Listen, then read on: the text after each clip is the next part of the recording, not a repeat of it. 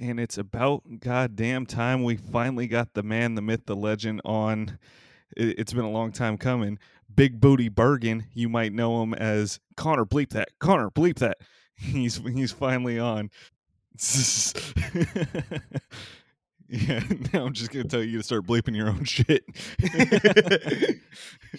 Well, speaking of bleeping, man, the first question that everybody wants to know is, what's the wildest thing you've had to bleep out on this podcast since you edit and produce these things? Dude, I don't know if it's been wild. I think it was with Tyler like saying the same shit like 4 or 5 times of like, you can't say that. Why are you saying that? No, I don't feel like it's nothing too wild. I think the wildest thing I can think of off the top of my head where I went back and went, make sure this is bleeped, was when fucking Tyler said his phone number and his address. Yeah, no, he said that like 3 times. I think that's what I'm trying to think of. That was the one, because he had said it and I go, you can't say that. And then he was like, well, if they don't want to reach me at my phone number, you could pull up at my address. Remember, listen, I was like, this dude's on a different level right here. This man's built different. What can we say? Did you take down the information in case you need to use it? Oh yeah. There's an uncut version one of these days. Lord Booty Eater, you're in trouble. One day he makes it big. I'm gonna drop it real quick. At TMZ, Big Booty Bergs has the hookup. Yo, I found out. Do you know what TMZ actually meant for? Like, what the acronyms of it? I'm assuming M is media, but no, you'd be sure. 30 mile zone. So they only cover news that's within a 30-mile radius of where their hub is. So like they have complete access to that. Like that, it's challenging for LA news stations to be able to get stuff. So like TMZ is the first one to find out any of the celebrity stuff that happens within that 30-mile zone. Like I didn't I found that out the other day. I thought that was fucking crazy. Oh, that's crazy. But then they also collect like video footage and stuff, like, or stories from outside LA because they get access to it. They get first dibs to it because it's in the 30-mile zone. Oh shit, that's crazy. Yeah, because they broke the rest in peace to Kobe Bryant news because it was within that 30-mile zone, so they were able to have exclusive access into it. So it's only LA that they have the exclusive access to? I think so. Yeah, I mean, when have you ever seen them breaking news in New York City? Oh, that's a good point. Because now I'm trying to think. I remember that TMZ was the one that broke Mac Miller's death, but he lived in Studio City. So that Studio City is right in Hollywood. Yeah, that's pretty close to that. Wait. Yeah. When you say 30-minute, are we talking with LA traffic? Wait, 30-minute or 30 mile? 30 mile. Okay, that makes sense. Bro, at that point, they'll just be stepping outside, be like, "Yeah, it's out of our radius now. We're out. It's around the block." Yeah, we're out. That's 45 minutes. Even walking distance. Shit, LA traffic's a different animal. Well, okay. You keep swearing up and down that Delaware traffic. Oh, for those listening, this is the first out-of-state episode of the Intoxicated Intellectuals, as the man Big Booty Bergs is coming from the East Coast on this one. But you said that. But let's not forget this though. Not traffic, the drivers. Look, I lived in California 18 years. Like that's how we became friends. So better context to that. But like, I literally have never seen such the wackiest fucking drivers. Then if there's a New Jersey license plate on, like I'm pulling to the side of the road. Like I'm letting them get by me. I don't care. They are that insane of like their sense of normalcy is going 95 to 105 in a 45. And thinking that seems like normal. That seems like Sac. But Sac wasn't like that though. They're like Sac was here and there, but it wasn't every single driver you see. Like if you got a Jersey license plate behind you, you're like, yeah, I'm moving the fuck out. Like I'm not dealing with them today. That's me with Prius. Because then they get crazy. Because like the entire state's like that. They're built on a turnpike, man. Like that's all they do. Well, New York and New Jersey have the bigger tempers too. You never know who you're fucking with out there. Yeah. No, I mean, even when you came out to visit, I was going like 80, 85, and I'm like the slowest car in the back lane. It's seriously insane. Just be careful who you're yelling at. You might flip off one guy, and next thing you know, it's Tony Soprano. Bro, I'm surprised I haven't had anybody like go road rage just yet. Like, I feel like I always kind of test some people here and there, like, you gotta flip the bird here and there. Like if they're really kind of getting on you. And I'm surprised I haven't had anything yet. Like I feel like it's coming, and I feel like I'm jinxing it right now. So knock on wood while I'm at it. But like it's never happened yet, and I'm surprised. Like it's gonna be happening soon. So I started. Oh, sorry. I started thinking about it the other day. I think one of the reasons why I don't have as much retaliation road rage, because I definitely fucking scream in my car, but I'm not the roll down the windows type. I'm not the chase somebody down I don't type. go that way. No, but I always fucking rage in my car. But I started thinking about it. I'm thinking the reason why a lot of people don't like do shit back when I'm like road raging is because I have tinted windows. Are your windows tinted or you see through? No, like when I got the car, they just kept saying, yeah, $500, $600 here. And I was like, I just don't want to do it. And also because I go to school in Oklahoma. So when I got to make that drive, each state has different tint laws. So I could be fine in Delaware, but if I go through Virginia and I get pulled over, then it's extra on the tint of like, oh, well, it's too far. Like you can only go like 5% or other places are 10 or whatnot. So it's kind of like, I don't want to really run that. Because I think there's some states, they don't even allow a tint to begin with. Well, it depends on the cop you get, because I think realistically, a cop's not going to trip over tint unless you're a fucking asshole or unless you're doing the extremes of like a front windshield tint. I got pulled over in my car for a tint, even though that's the tint I got from the dealership in California. So I have no idea how in the fuck that, but luckily I got it written off, so it didn't matter anyway. Well, is that one of those things where they're like, hey, if you just get it fixed within 30 days, everything's dropped, just like go and get it fixed? Well, I had known a cop and then told them the situation. They're like, well, if it came from the dealership that way, and he checked it out and he was like, I don't see anything wrong with it. So he helped us refute it or whatever it was, but we didn't have to pay the fine on that one. Damn, yeah, you shouldn't be, especially if that's in state by the dealership. Like, they had a regulator. Like, that doesn't make any sense. Yeah, but the cop was a dick. He was on the other... It was like one of those 2-lane highways on each side, and he literally flipped a bitch in the middle of the highway and chased us down because we were going 5 miles over the... Or we were going 85. Whew. It's like, that's not bad. Yeah. I mean, everybody in the state of Jersey would have like 20 tickets by now if that's how East Coast cops were.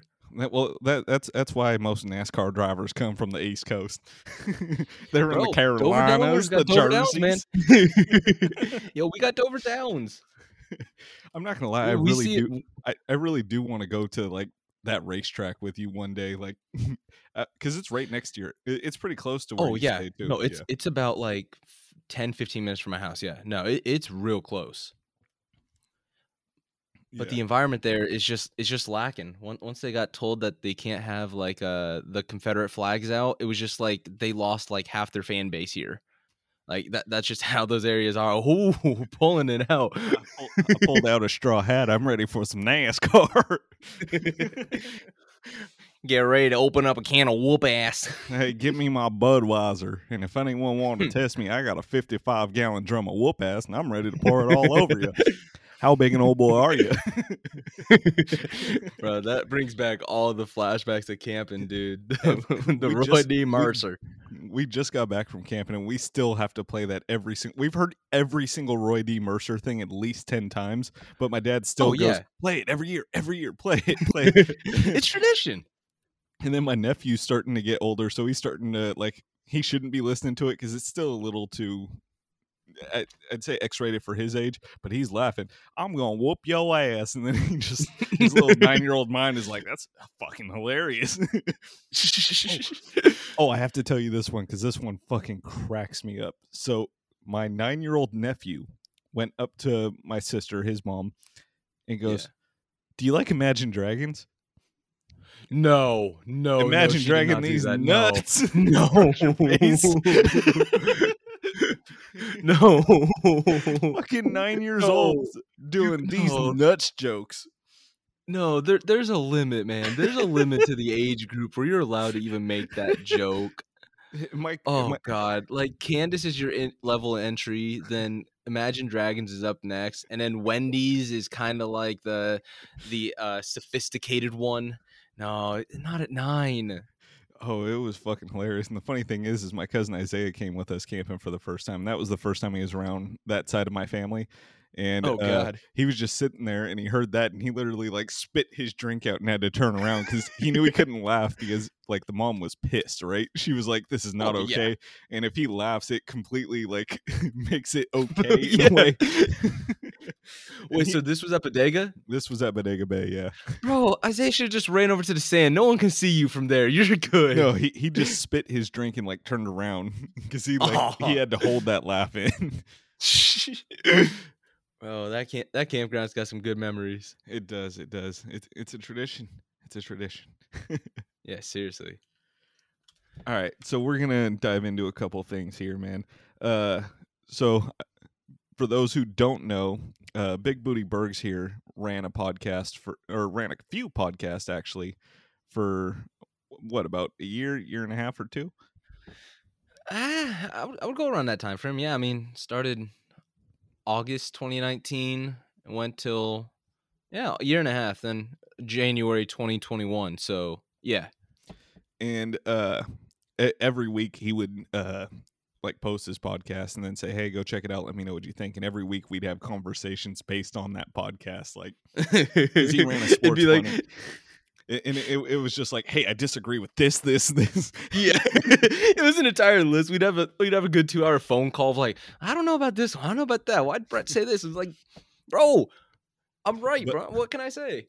But he was the whole inspiration behind us starting this podcast here, was seeing how you did it. And then sure enough, when you were starting your podcast network, you were like, "Hey man, come do one of your own." And I was like, "Nah, I'm not ready yet."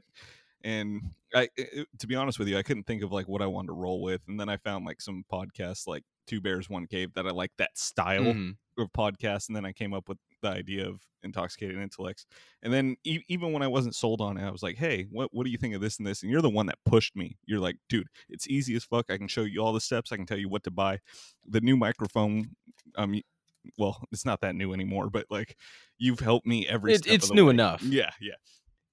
This podcast, yeah, no, because I remember first episode of equipment you ended up having. I'm just like, yeah, this ain't gonna cut it. Well, the biggest thing was not having styrofoam panels, because it was two like microphones that were A, cheap, and B, just zero noise canceling to it whatsoever. So it's just echo on echo on echo. Yeah, man, I can't believe you brought up that podcast network, dude. That was probably the shortest lived and like the biggest failure I've probably ever had when it comes to like being in the world of communications. It was ambitious. Well, and you had said from the get-go, you're like, "I just want to try this out, build some relationships." And to be honest, if it doesn't take off, it doesn't. But at least I'm doing this thing. Yeah. No, like the thing that kind of blew up in my face about it, I those are pause moment with phrases. I got to stop myself on those. No, but Connor, bleep it. Bleep that shit, man. Here's my phone number too. Call me if you got an issue with this. No, so like when I first started, I had a group of guys that like I was messaging some of my friends, and they're like, "Yeah, like I'm all in," because they knew how to edit, they knew how to do all this stuff.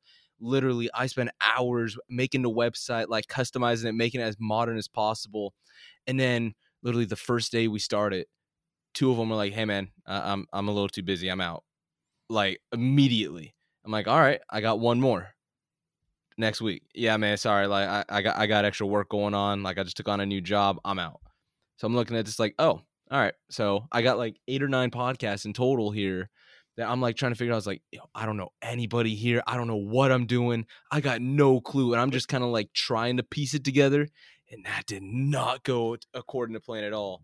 Wait, so were you in charge of like editing all of their podcasts too? Because I know you had the 2 partners that you planned on doing this whole thing with. I know they backed out right away, but I thought that the people you were hiring to come on, I thought they were doing their own stuff.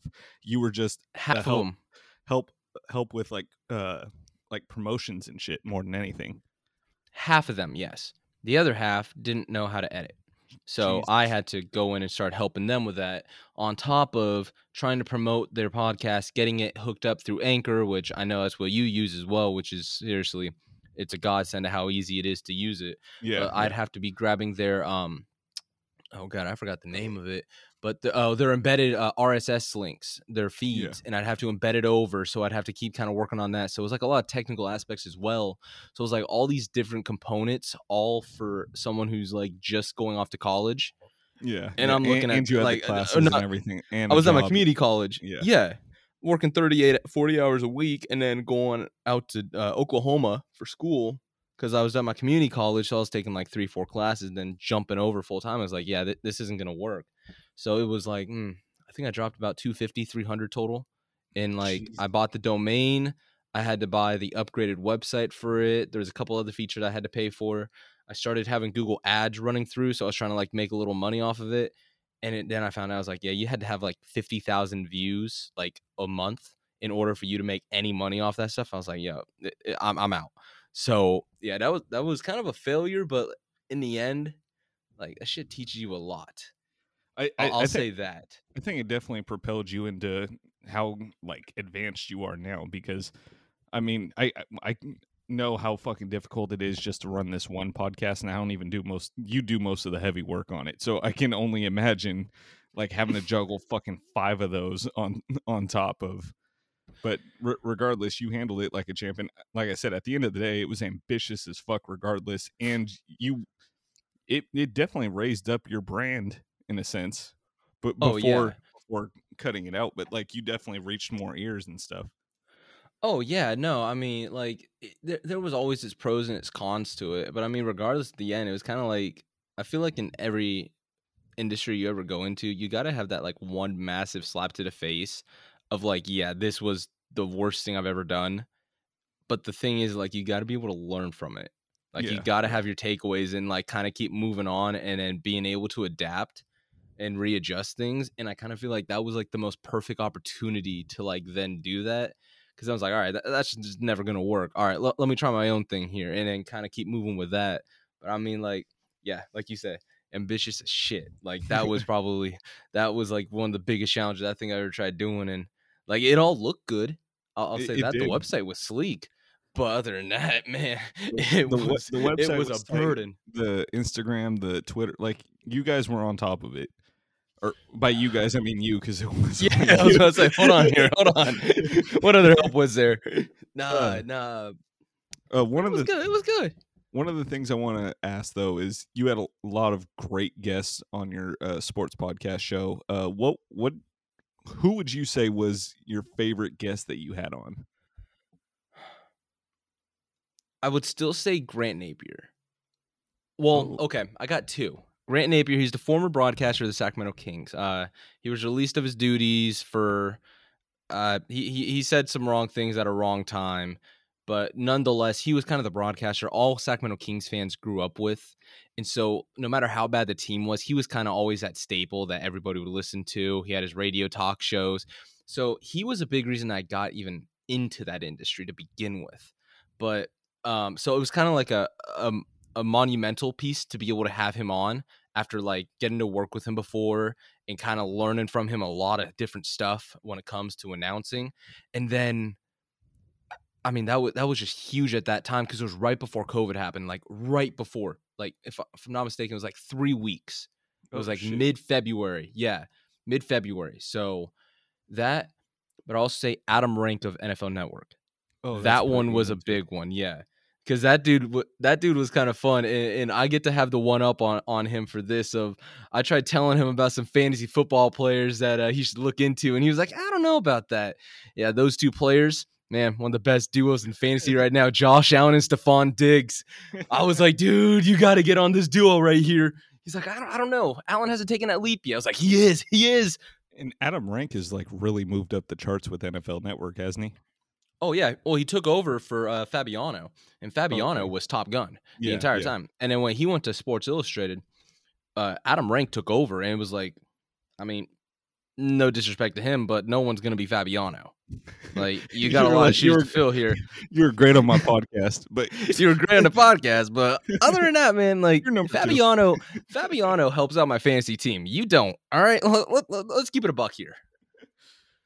No, but like those were always some really cool kind of things to look back at. I mean, I I had a former MLB player for the Mets. Actually, not former. He's still in. I think he's in AAA right now. Actually, he's kind of like one of those. He'll get called up occasionally. Steven Nogasek, because he actually went to my high school, so I was able to get him on. I thought that was kind of a cool thing. It was like, man, first MLB player, because like when he first made it to the league, like his first batter was Ronald Acuna. Like, dude got thrown straight to the ringer, and then I think he struck him out or something like that. So it was kind of like, it was really cool getting to hear it from an MLB player, their perspective of things. I mean, there's a lot of writers for The Athletic, some Sports Illustrated writers. So it's like, it was really cool to kind of get to talk to those guys. And I mean, looking back at it, like I cringe like fucking crazy when I listen to myself of like, I don't know how to do an interview with anybody. Like, I'm like, so how are you today? Are you okay? So tell me what you think about this. Well, it's different when it's big professionals, all right? When I'm just like, and I'm asking them to promote it. Professional, motherfucker. After editing your podcast, I'd like to differ on that. I am extremely professional. I just happen to drink on the job. Well, I mean, in your photo, in your podcast photo, it's a beer can with the tuxedo over it, man. Like, no, that's a Henny bottle. Come on. Oh, Henny bottle. Oh, my bad. Oops. We're classy cognac. I mean, Hennessy is the classy one of them all. So that's it. Have you had any yet? Or have you had any cognac? Cognac's definitely classier. It's smooth. Okay, I'll put it to you this way: you like whiskey, don't you? Yeah, I would say more rum right now, to be honest. Ooh, because I would say cognac's a little smoother. Because I still like whiskey though. But after my last, I feel like cognac's a lot smoother. After my last encounter with Crown, I'm kind of like, I'm kind of moving more towards rum here. I think maybe you need to try out the new King's ambassador sponsor, 50 Cent. His cognac, Branson cognac, is fucking really, really good. Oh, for real? Yeah. I actually have some on the counter right now. hey, pass them over. No, yeah, I'll take some. Yeah, pass it. No, okay, I'll have to try that out. You got to remind me of that. All right, now we're going to jump into a staple game here at the Intoxicated Intellects. It's called Ass or Gas. So I'm going to read off some lyrics. And here's the funny thing. I'm always a tough critic of it when it comes to music with you. I think that's been pretty well established in our friendship here, so this is going to be an interesting one. So you're going to have to rate these bars. You have to tell me if they're ass or if they're gas, okay? All right. You ready for them? Yeah, let's hear them. All right. Texting me telling me I'm weird because I didn't want to pay to play. Bitch, your booty crack was hairy. You look like a baby ape.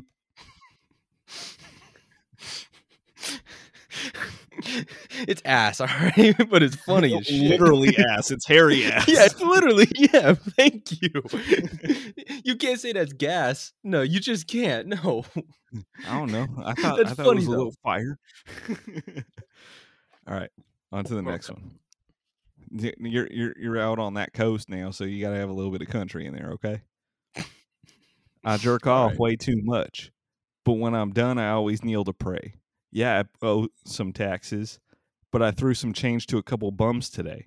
And I know that ain't right to bang this hooker right here tonight, then call another one as she walks out the door. But you'll forgive me, please, because life ain't worth living without whores. I'm kind of like stuck in between. The real question I'm going to lean towards gas. I'm going to lean towards gas. The real question is, Connor, do you believe in a God that'll forgive you for banging whores? I think that's the moral of the message there. It's a deep concept, but take gas. Take gas. So he likes whores, hates hairy booty cracks. Noted. All right.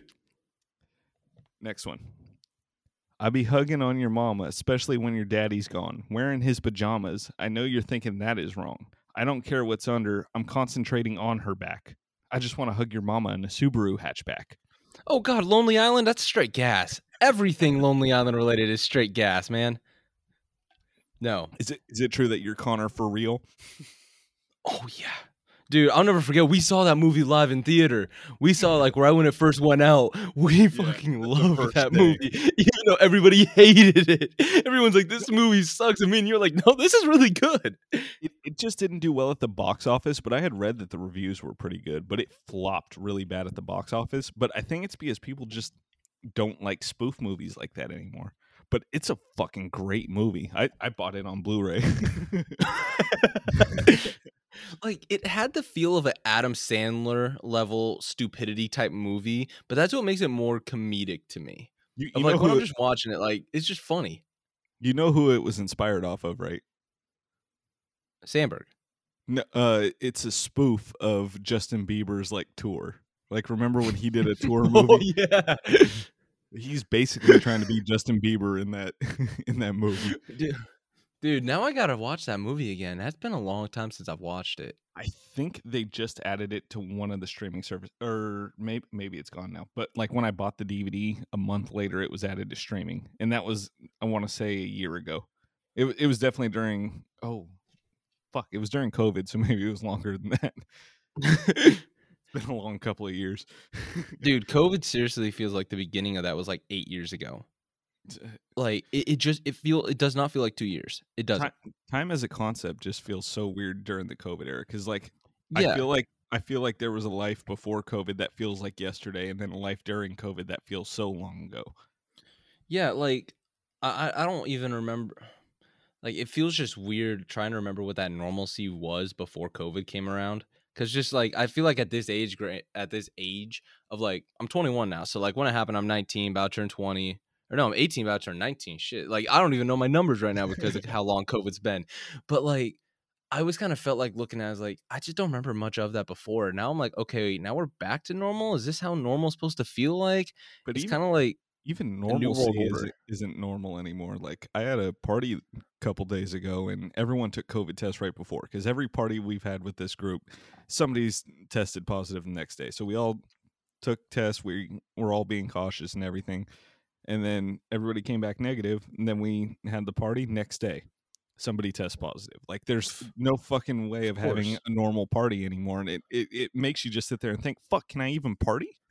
Like, dude, like mind you, we're not having ragers. There's not like fucking 50 people in the house. There's like 10. But dude, like every time. I agree. I mean, I'll never forget. Like when I first went back to Oklahoma, I'm going to a party, and like 80% of the football team's there. Like, I'm like, oh shit, this is kind of a big ordeal. I get there, I'm hanging out with just like one of my friends, and like we all kind of thinking like, all right, we're all vaccinated, like we're all good here. We got both of our shots. We're fine. And then literally like after that party, he got COVID. Half the football team had COVID. Everybody, it was like a super spreader event, and I'm just looking around like, what the fuck is still happening? Like I felt like it was like a thing in the past, because like you go to a state like Oklahoma, COVID ain't real. Nothing's real. Science ain't real. Like anything is not real. Yeah, yeehaw, bitches. Yeehaw, fucking them hoes. No, but like don't show your Oklahoma friends this. Yeah, they're gonna have some choice words for me here. No, but like I look back at that, I was like, it just feels so weird now that we look at it as like, well, we're about to have a party. All right, who's gonna get COVID? Like, y'all got to test yourselves. It's like it's still just kind of a bizarre concept to me that we still have to live in. Yeah.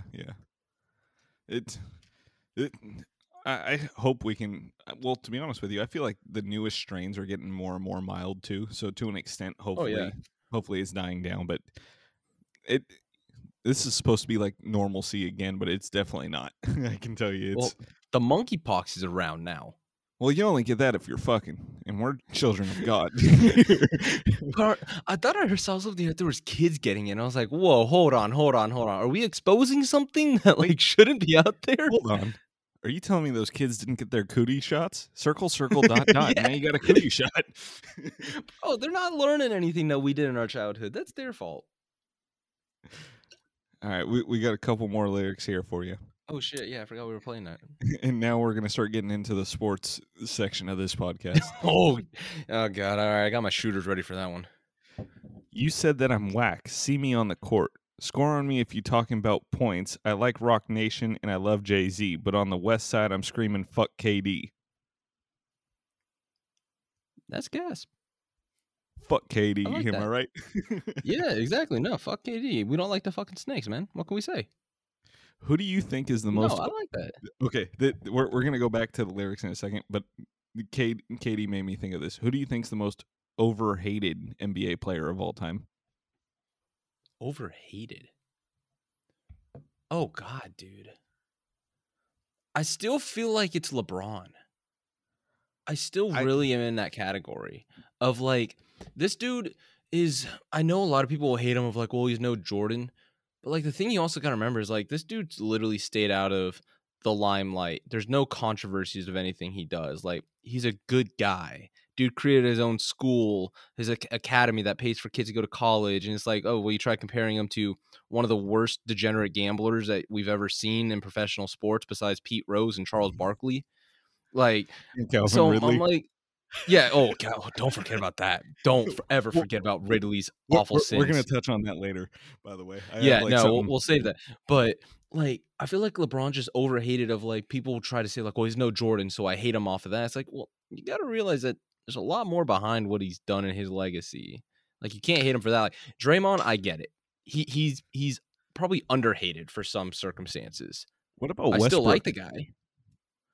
No, Westbrook did so bad to like he shot himself in the foot in Lakerland. He did that to himself. Like he's But properly hated right now, he and doesn't. respectfully so. I disagree because like the amount of slander he gets. I understand like Laker Nation not liking him, and I understand that he like fights it a lot. But like the amount of like slander he gets for being a Hall of Famer, and the fact that like everybody goes at his family and everything, like there's no fucking reason for all that. Yeah, but at the same time, I think we both know how crazy Los Angeles gets. So it's kind of like you Yeah. know what you're signing up for when you play there. If you underperform, you know what's going to happen, But he was especially when you traded. got championship aspirations. He was traded. It's not like he signed there and went, "Oh, this is Well, what I'm yeah, but I'm doing." saying you know the destination he's at.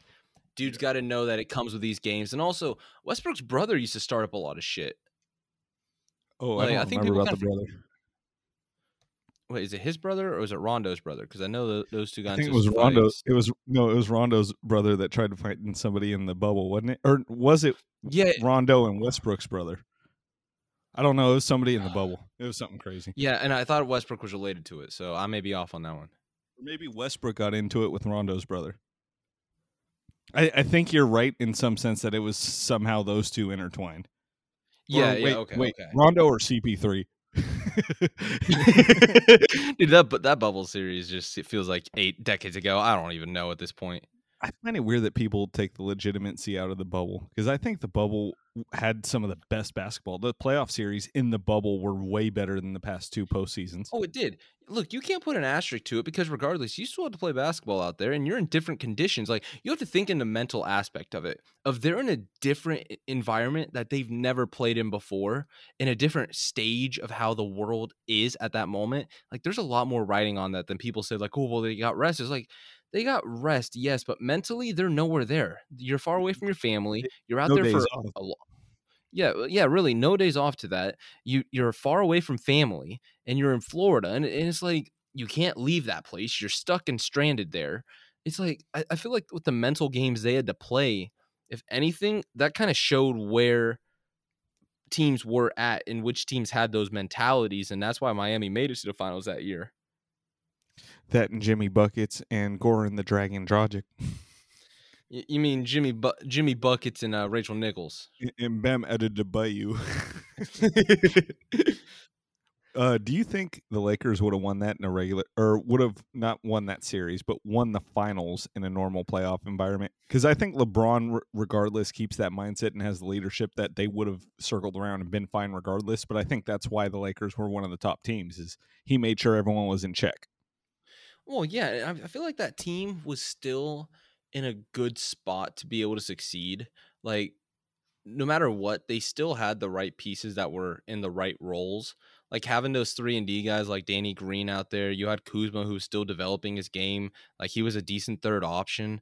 Like that team felt really legitimate as the season progressed, and I don't see any reason why they would have fell off. Yeah, Like we're, yeah. we're still talking LeBron James here, and and if you have a healthy team around him, he's fine. I mean, healthy everybody Anthony Davis. That is, yeah, everybody could play the what if games all you want. I don't give a fuck about the what if games because that's he what would've if won it if they never were healthy. happened.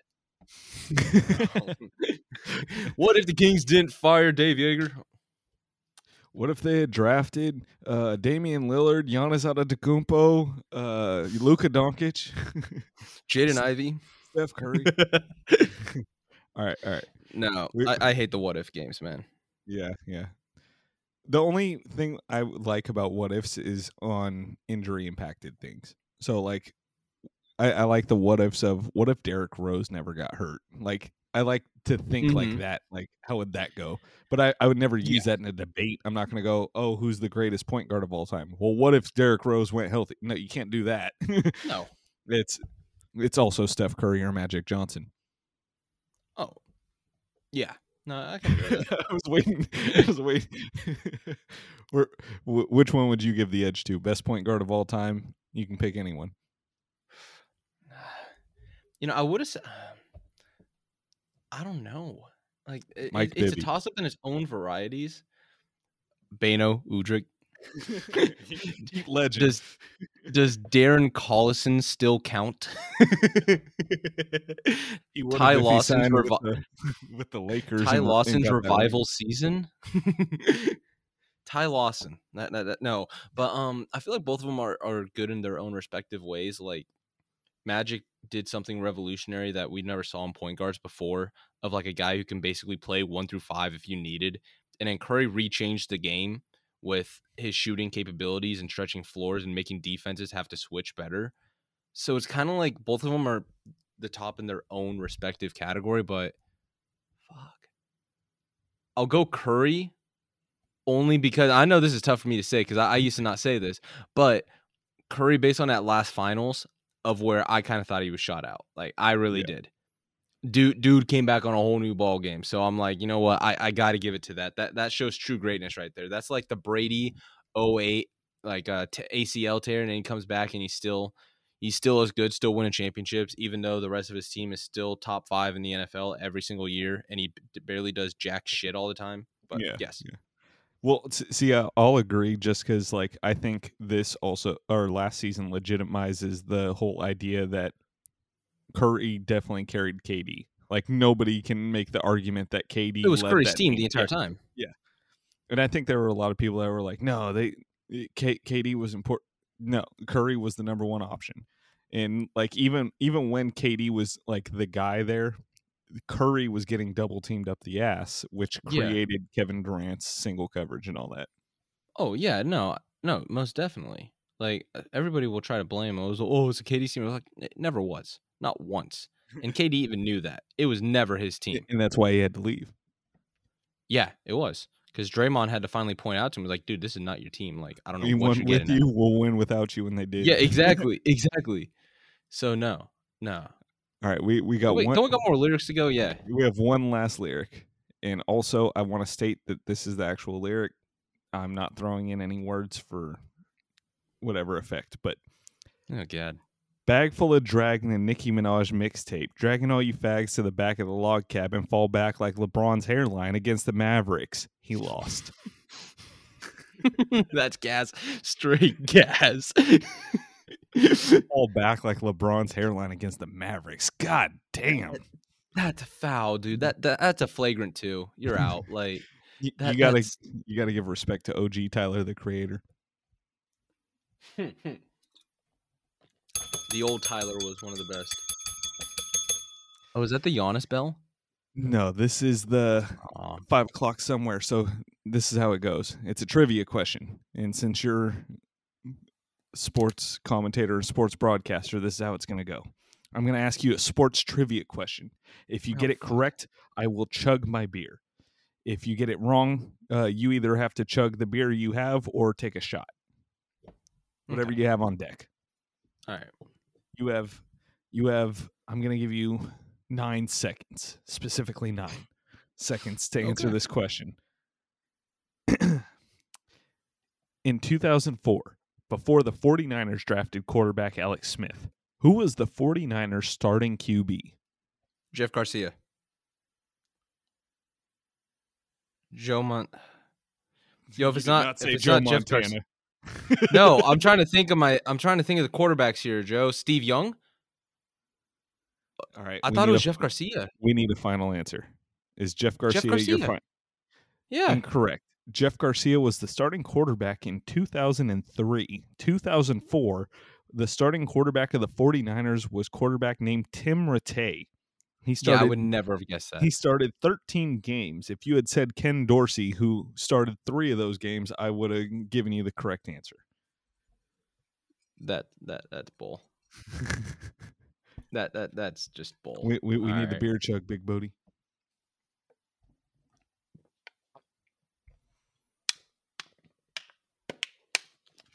So now we're officially into the sports section of this podcast, even though it feels like we already have been for quite a while now.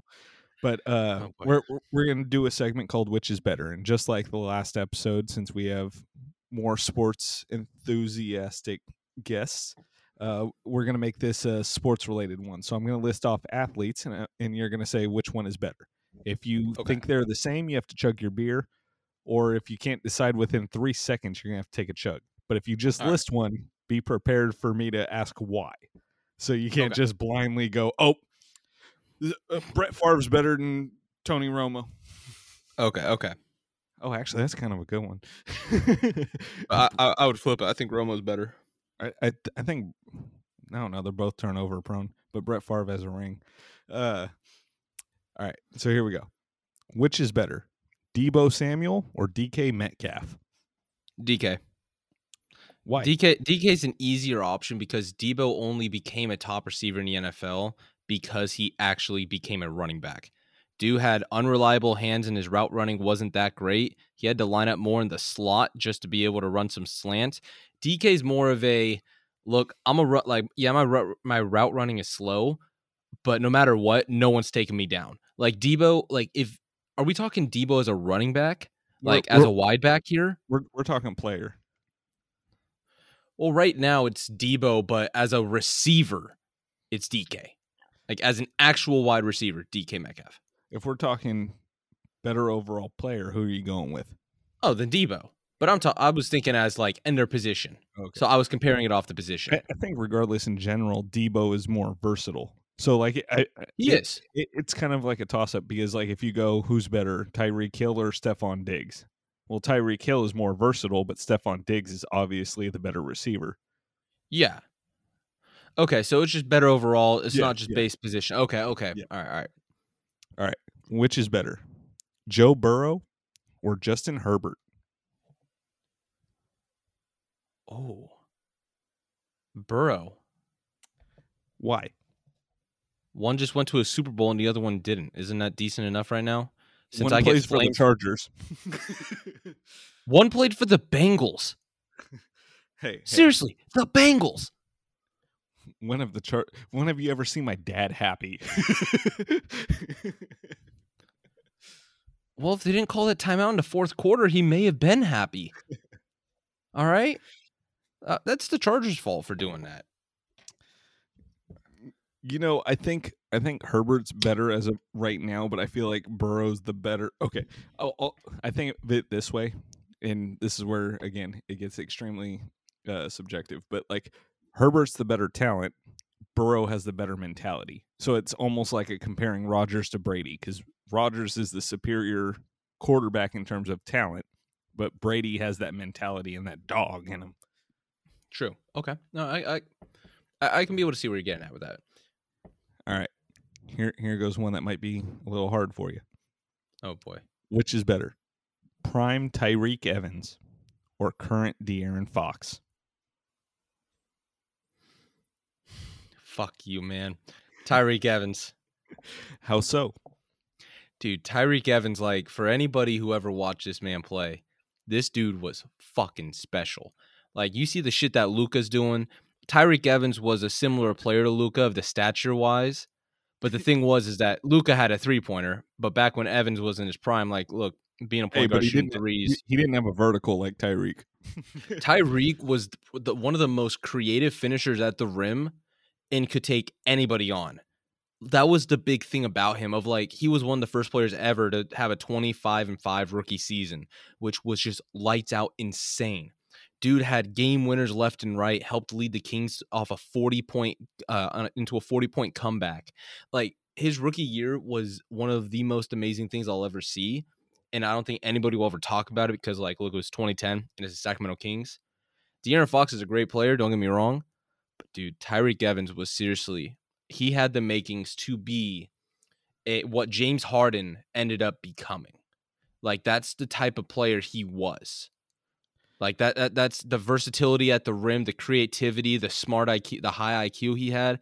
Problem is, his second best player was Beno Udrih, who's another point guard as well, or Francisco Garcia, Andreas Nocioni, Spencer Hawes. Yeah, you don't know any of those players, and I think everybody understands why. But now that you kind of say it, I wonder if like the NBA got so tic-tac in terms of fouling because like the great up-and-coming like finishers all got like career-ending type injuries, like the Tyreke, the D Rose, the Tyreek's problem was that he had a different head coach, Keith Smart, who was a Heat coach, and what he did is when Paul Westphal was relieved of being head coach after Tyreke Evans' second year, and it created a down spiral because the new coaches that came in said, "Look, Tyreke, like, yeah, you're a big guy. Like, let's put you at the 3. We're about to go get Jimmer Fredette, so let's move you to the 3." Tyreek's not built to be a 3.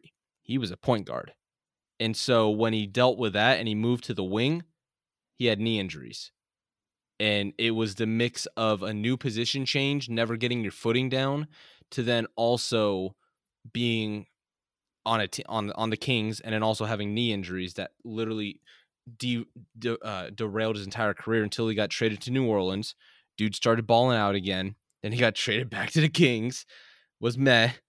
Goes to the Grizzlies. Dude puts up 20 a game and was a near all-star. Pacers 6th man of the year candidate because he finally, like, that's when the NBA changed back to where wings can play like point guards. They can take a man off the ISO and kind of do their own thing.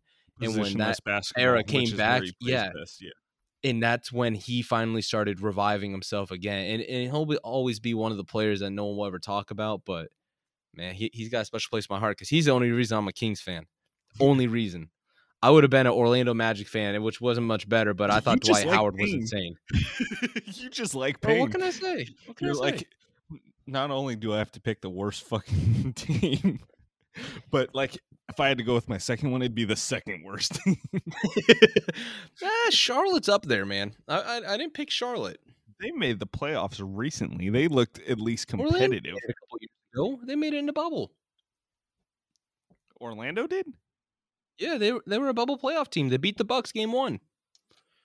Dude, don't you remember DJ Augustine going crazy? Well, see, they weren't even good enough for me to remember that. Charlotte at least is losing to the Heat every year in the playoffs for a good chunk of the past decade. Yeah, and then the Charlotte legend, your favorite player of all time, Josh McRoberts. Heat legend, Josh McBob. LeBron's number one enemy. All right, on to the next one. Which is better, John Stockton or CP3? CP3. How so? I feel like that's a more easier one based on the premise of Stockton was a good facilitator, but Chris Paul is routinely, every single year, that dude walks into a team, no matter how bad they are, and will always make them one of the better teams in the NBA. Yeah, He just has that to him. Chris Paul has more weapons in his arsenal. John Stockton was I'm going to run the play, boom. But nobody was scared of John Stockton. I'm running a pick and roll. Yeah. I mean, for me, every time I ever have to watch my team go up against Chris Paul, I'm like, I hate this. I absolutely hate going up against Chris Paul. The dude is so freaking smart at everything he does. Like, he's the most annoying player, but it's also because he's one of the smartest players. Yeah. But I think I think one of the tic-tac things about it was that CP3 will never win a ring, and I think it's because he's like tries to smart the system to an extent. And those smart the system type players never win championships. like to where you're looking for the foul as opposed to the play. Well, and the thing is that refs are going to add on to that. So, like, he's always going to, we always have that Scott Foster argument that always comes up. But it's like, Celtics that dude legend seriously Scott Foster, by the way. But, like, as much as he tries to trick refs and tries to, like, play as dirty as possible, you can't then turn around and be like, oh, the refs are dirty against me. It's like, bro, you can't have it both ways here. We'll see. Like, the whole trick in the refs thing helps during the regular season. Come playoffs, when they start to have stricter, which is why he's gone. His playoff teams always underwhelm, with the exception of last season. Oh yeah, no, I agree with you. All right, remember, I'm trying to keep these players like within your battlefield, and I'm trying to get some controversial opinions out of you. My battlefield, bro. I've been an NBA fan longer than you. What do you mean? No. I'm trying to go up the alley of your teams. Oh God! All right. Because I'm trying to get some controversial opinions out of you. Fine. All right, bro. Everyone who's listening has to Google who Tyreke Evans is after this. Like, they're not gonna know shit. They're gonna be like, didn't that dude get suspended for cocaine? Wait, that's what it was? Yeah. They didn't release it was a high drug. Dude, it was his first ever positive drug test, and he got suspended 2 years. He had no prior history. So, like, dude had to have done something insane. Yeah. So which is better? Prime Boogie Cousins or Prime Joel Embiid? Oh, Prime Boogie. Whoa! Explain. Oh, yeah. Look. Here's where things get a little challenging when I'm trying to make these explanations is DeMarcus seriously still was Joel Embiid's father when Boogie was still in his prime. I really want Joel just to hear this for that clip alone. No, dude, seriously. Like, DeMarcus was in a league of his own. No other center was doing anything like what DeMarcus was doing. Embiid and Cat begun to take over and do exactly what Cousins did after Cousins fell out. Like, we have to realize that he revolutionized what the center position was to positionless basketball, because Anthony Davis didn't have a clue of how to actually be utilized. He was just a rim runner.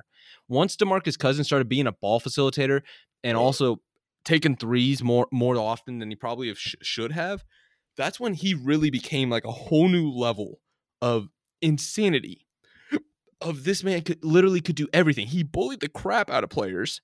Then he'd also torch them, going 50 points on him like it was nothing. Yeah, he had temper issues. Yeah, he also was always leading the NBA in technical fouls. But he was seriously a different animal that has now set up Joel Embiid to what he is now. Like, if there was a 1v1 of Prime DeMarcus and Prime Joel, it's seriously one of the most like highly competitive games you will ever see in your lifetime. Now, see, I agree with if they played one-on-one, I might go DeMarcus. But if we're talking like overall player, Joel Embiid can lead a trash team to a playoffs. DeMarcus Cousins proved he couldn't. No. Embiid actually had real pieces around him. DeMarcus never did. For the longest time, his best player was Ben Simmons. Simmons before he stopped caring. When has he ever cared? He cared for the first 4 years. That's a fucking lie. He stopped caring once the Tobias Harris trade happened. That you can agree on. I don't think I've ever seen Ben Simmons give a shit on the basketball court. The only thing I've seen him give a shit about was like when he put Cat in a chokehold and make him tap out. Did you ever see that video? Yes. And the funny thing is he wasn't trying to hurt him too. Like, I was rewatching some of those like brawl videos earlier, and fucking he was just holding him, and you could see Ben Simmons yell, "Stop!" Cat tapped. No, but in all honesty, like, Prime DeMarcus would still be a better player, in my opinion, than what Prime Joel is. Only on the premise of, look, Joel, I think he put up a lot more better numbers because there's other options that teams have to guard him on, like guard the Sixers for. DeMarcus, it's literally DeMarcus Cousins. What, do you really think Rudy Gay is going to torch you for 40? No. Well, the other thing I think you could throw into perspective too is how's the officiating? Because DeMarcus isn't going to get the calls, but Joel Embiid gets all of them. Yeah, well, one was actually semi-respected by refs, and one's absolutely hated to hell and back. I think every ref is like, damn it, do I really have to deal with DeMarcus tonight? Like, is this seriously who I got to be putting up with? And also, one's actually coached by, I know people will talk so much shit on Doc Rivers, and respectfully so, but at least you have a coach that at least knows what he's doing. He may not execute, but he at least knows what he's doing. Hey, we have to go through the George list. Karl doesn't? Yeah, where's that leave button on this thing? Bro, no. Like, and the thing is, it's kind of funny. If it wasn't for George Karl, I don't think the prime DeMarcus Cousins would have ever been unlocked. He was the first coach that allowed DeMarcus to be like, you want to play point guard? Go. If you want to shoot threes, go. And it was his own quote that he ended up saying. George Karl was like, look, I'm going to let DeMarcus do whatever he wants as long as I don't look like an idiot at the end of it. But I feel like George Karl is partially the reason DeMarcus ended up getting traded out of Sacramento, because all the back and forth between those two, I think that brought out the temperament issues and the realization that he's not contributing to a winning team. No, because they would have found that out under Tyrone Corbin. And also, the Kings were almost in the playoffs when DeMarcus got traded at that time. Like, Kings were fighting at the 8 spot when that trade occurred. First year of Jaeger. So you already had 6-7 months afterwards. DeMarcus actually had a decent relationship with them. Things actually seemed good. He dropped the 50-piece against Portland. It's ridiculous. And they got into it. They got into some issue. The biggest thing was it was the second game of the season that year, and the Kings were down like 18 points in the first quarter within like the first like 7 minutes. And Jaeger, like, or not 7, it was like 4 or 5 minutes. It was awful. And Jaeger literally just grabs the entire second unit and throws them in. And Cousins looks at him. He's like, wait, me? Me too? And Jaeger's like, get your ass on the bench. Yeah, you too. And it was kind of like, DeMarcus is like, whoa, nobody's talked to me like this since Mike Malone. Whoa. Like, there was a good repertoire with those two. But, like, we saw DeMarcus even start evolutionizing his game after that trade in New Orleans. And we thought like the best was yet to come. And then all the injuries that occurred to him kind of derailed it. So I feel like still, regardless, with teams that game plan on just contain DeMarcus and get in his head, he'll still put up a 40-piece. Yeah. But for Joel, it's like, you can't do that. So you can't put Joel on a Sacramento Kings team and then be like, well, if he's the only person.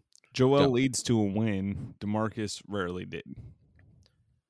Okay, let's look at the 76ers lineup, and let's look at this Kings lineup. Let's compare all facets here. There's no chance in hell DeMarcus is ever going to have a winning season with the shit team that the Kings put out. Ben McLemore is your starting shooting guard for like 80% of that time. Come on. Hey, Danny Green was their shooting guard.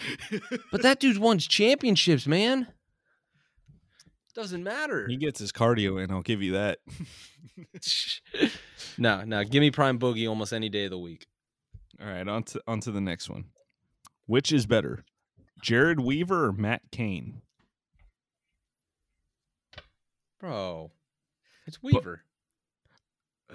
I'm gonna have to disagree with you because I think they're both up for the Hall of Fame. What is it, this year? They're both not going to make it in their first year, but I bet you Matt Cain makes it before Jared Weaver does. No, Weaver will make it before. Does he have a perfect game? Did he win rings? I tried calling his cell, but it went straight to voicemail, no rings. Bro, what is this, 2014? Like, no, Weaver, in my eyes, still is going to be the better player here. I think he had the better longevity, but Matt Cain definitely had the better prime. Let's look here. Here. Would you put a guy in the Hall of Fame who ended up having a career losing record as a pitcher? Did he have a perfect game and 2 rings? What was his ERA? Well, Weaver 3.7. 3.7. Weaver's 3.6. Oh, damn, they're too close to call. One has 150 wins and 98 losses, and the other has 104 wins and 118 losses. I don't know. The Giants had a rough patch. He was there during the rebuild. That shows character. He's a team player. Put him in. Tony Allen's next up. One had Mike Trout. The other one had Angel Pagan. So, bro, you had Aubrey Huff, one of the greatest Patriots of all time, man. I don't know what you're talking about. You guys had Josh Hamilton, one of the most safest alcohol influencers of our generation. He's the most Christian player I've ever seen grace that franchise. I would trust him driving me home in an Uber. Yeah. No, but like, look, we have a 3-time All-Star here with Kane, and we have, let's pull it up here because I know Weaver did this for a while. If I can navigate. Oh, both are 3-time All-Stars. Okay. Damn, they really are like crunched together in terms of numbers. But one only had 115+ win season. Let's see what Weaver had. Weaver had 1, 2, 3, 4. Never had a single season with. Okay, he had one season with the Angels of a losing record. Just one.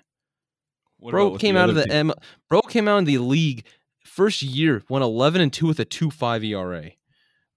Kane 1, 2, 3, 4, 5, 6, 7 losing seasons. After you said 2, I thought you were going to say rings. No. Was he on all 3, or was he only on 2 of the championship? He was on all 3. He was on all 3. But it only says he got 2 World Series rings, so I think he got pulled in 2014. I don't think he was on the team that year. I think 2014 they didn't put him in the postseason roster. Or he might have been hurt. It could have been, but he had 15 starts. Yeah, that could be it. Regardless, it's a close one. I say they're about even, but Matt Cain has a perfect game and 2 rings. So bro, your bias is at an all-time high here. All right. What's next? Who's better, Stephen Curry or Goran Dragic? You're really gonna have to take a few minutes. This is the one everyone came here for, and I swear to God I put this in. I didn't just come up with this on the spot. Oh God. Which is better? Costa Koufos or Hassan Whiteside?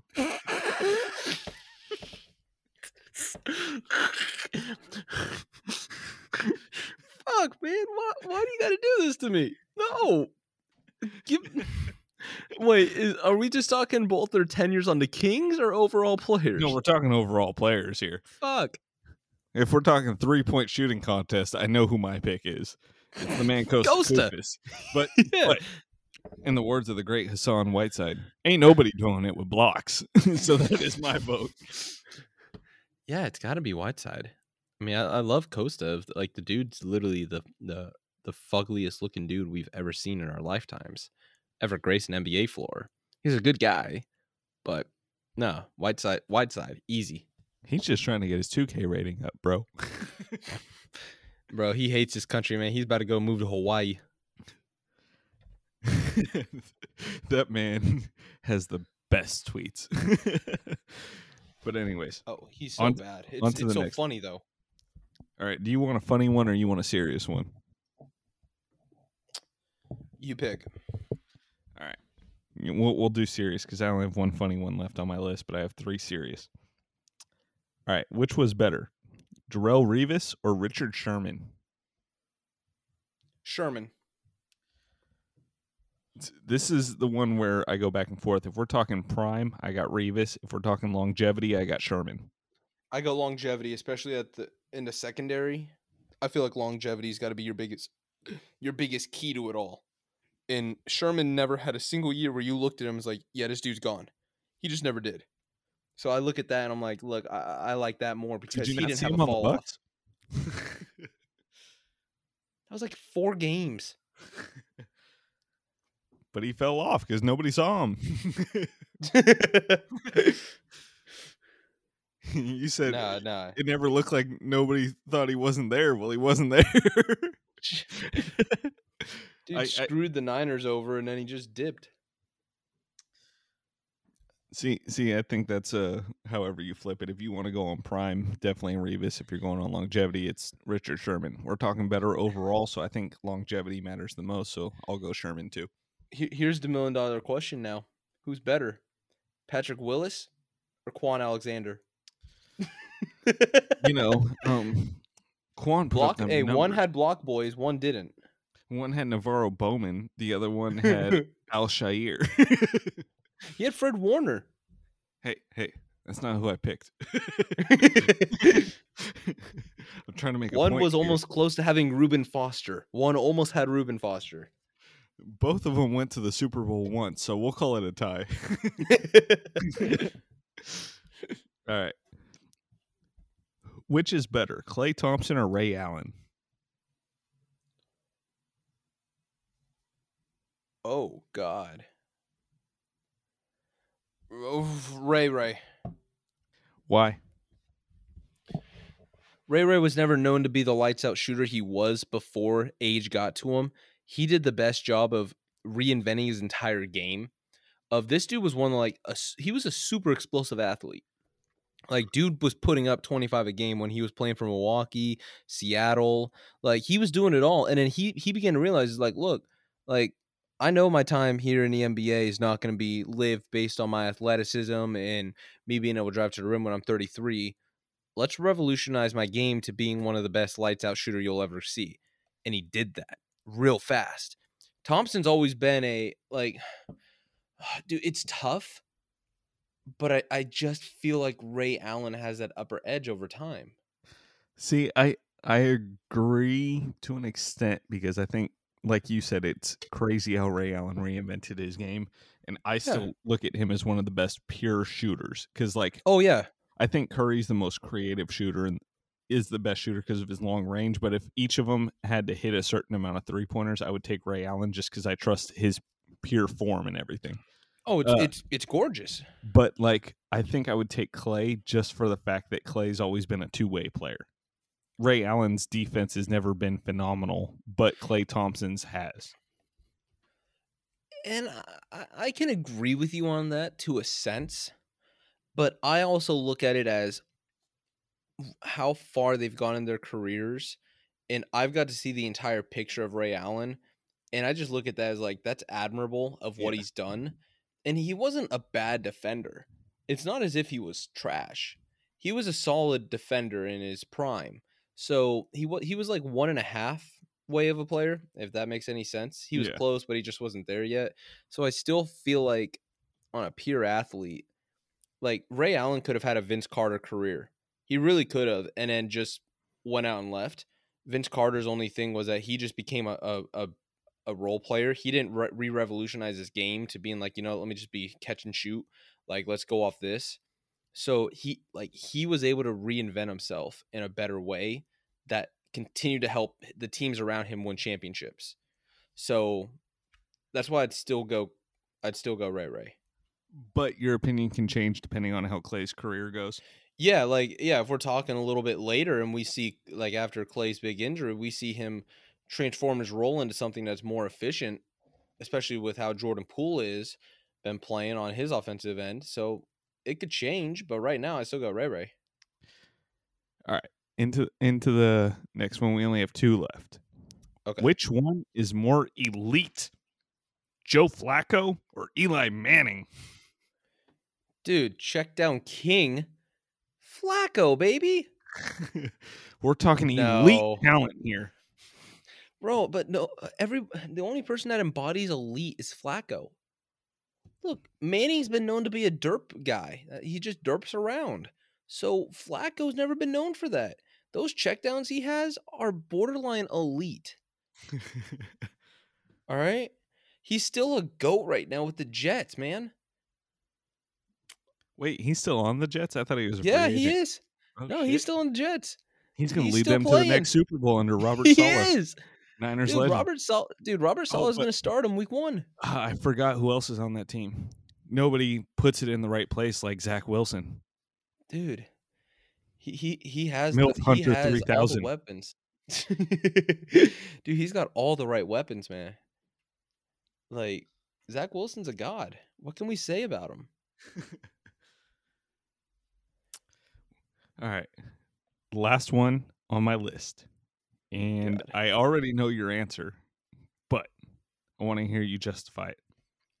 Which is better, Mike Trout or Derek Jeter? Trout. How so? Jeter was literally rated for 3-4 consecutive years by all MLB players and coaches as the most overrated player in the MLB. That special play he made against Oakland, any real baseball player will know, anybody who's played, especially in high school, will know what a double cut is. So those double cutoffs, especially in those alleys in Oakland where they seep through a lot farther, you got to have double cuts. So what happened was Jeter had a bad miscommunication on that play.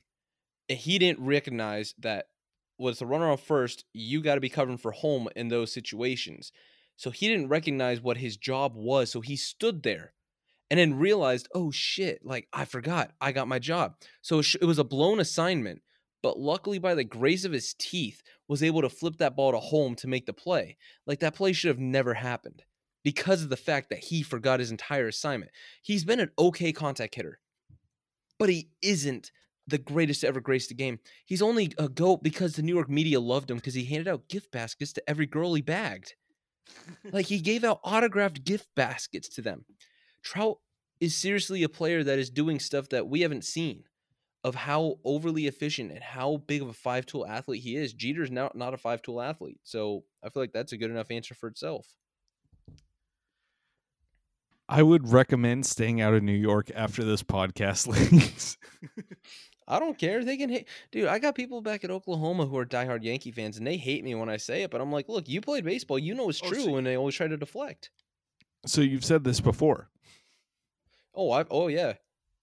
I actually tweeted out on his birthday, and I said, when the MLB posted that play, I was like, he blew his own assignment as a shortstop. Like, I don't know why we're celebrating like an awful defensive error by a shortstop that just got lucky on a play.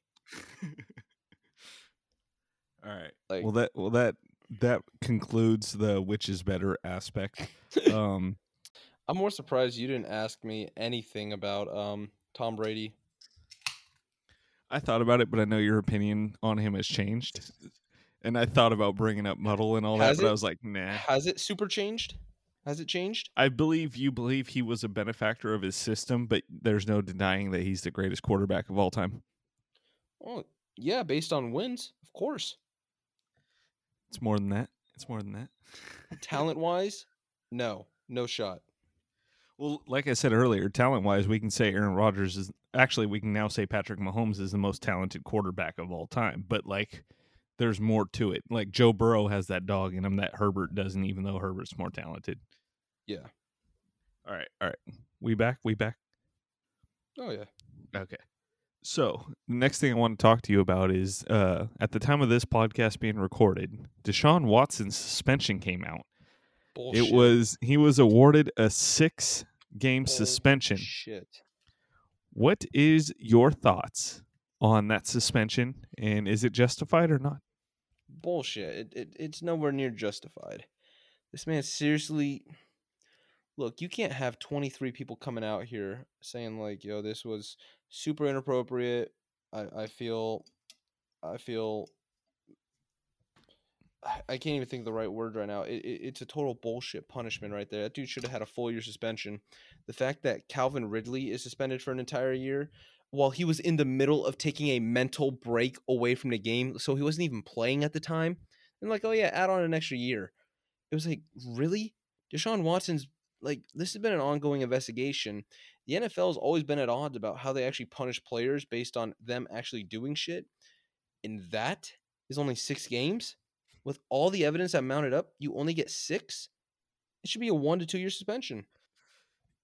It's a flip-flop thing to me because, like, I agree in the sense that if you give Calvin Ridley a 1-year suspension, you should give Deshaun Watson one as well. But I think you and me had this argument too of like when Ezekiel Elliott got the suspension, it was 6 games as well, but like he had beat it in a court. Deshaun Watson beat this in a court, so I feel like it's almost flip flop in the sense that like I didn't think Ezekiel Elliott, but I get the difference in a is civil court. He didn't beat it in a federal court. The difference between one person and 23 is pretty fucking apparent too. Yeah. That's my thing about it. Is like, look, 23. Like, I don't know if it was 1 or 2, then you have a better case to being able to getting away with it. You do. But 23? Dude, there's no chance. Did you hear what O.J. Simpson came out and said? Oh, Jesus Christ. What did he say? He said, that's it. That's a proper number of games he should be suspended for. Bro. Dude, Ben Roethlisberger probably advocated for him, too. O.J. Simpson, a killer on the field and a killer on Twitter. Am I right? Dude, that's just pathetic. That can't be. I agree. But I understand the sense that of giving Ridley a harsh punishment in the sense that it interferes with the integrity of the game, which is why Pete Rose was punished as hard as he was by the MLB when he did the gambling thing. But like, I don't see anything wrong with betting on yourself or betting on your team if you're not point shaving. Look, you can't advocate for people to start doing sports betting. Yeah. And then be upset if another player in your league actually is doing that on like $1,500. Look, I get it. It's not a good moral look. But there's a lot of things that players can do that are immoral and are totally legal in the NFL. Yeah. Like, it's a two-way street in these situations. You're either... Well, I get that betting on the game hurts the integrity, though, because, like, realistically, like, if everyone's betting, like, I look at things in the sense of what if you can create almost... Okay, this is going to get you riled up, but, like, how the NBA used to fix games to lean towards the Lakers as opposed to the Kings. Oh, yeah. But if you have players that have control over that... I feel like if you're going to bet, it can't be in your profession. It has to be a different sports league. Oh, I agree. That should be the rule. But, like, since Ridley did bet, what should his punishment have been? Or do you I think the year was fine if Deshaun Watson got a year. But if you're going to give Deshaun Watson 6 games, give Ridley, like, in the neighborhood of 6 to 8. Yeah, no, I agree. I think Ridley's punishment was fair.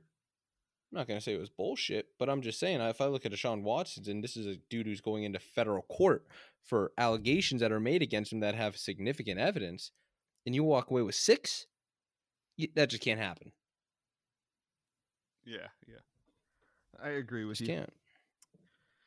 The next thing I wanted to touch on is on the 26th episode of The Intoxicated Intellects, our ghost, Jesus fucking Christ, I've only had 2 beers, man, what the fuck? Our guest, Luis, had said that Raiders fans have had it the hardest out of all sports fans, to which I rebutted, Connor is a Kings fan. He would beg to differ. Do you have a rebuttal to that statement? Look, we've seen the teams that Luis drafts in fantasy, man. I mean, a lot of what he says and his opinions don't matter to me no more. I don't look. One team lives brewing on the podcast. What can I say, man? What can I say? But nah, I don't know what there even is a rebuttal. The Kings are the factory of sadness, man. Like you're over like, and I've over. been going through it more than you.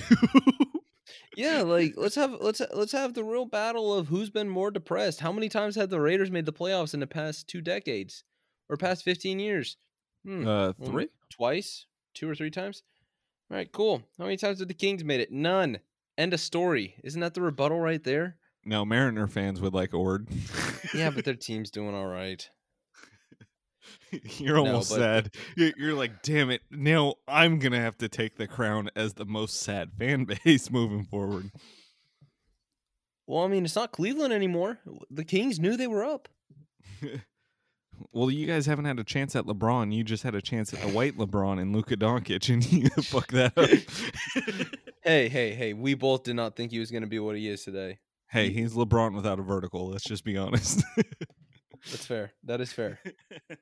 No, but look, Raider fans can say all they want.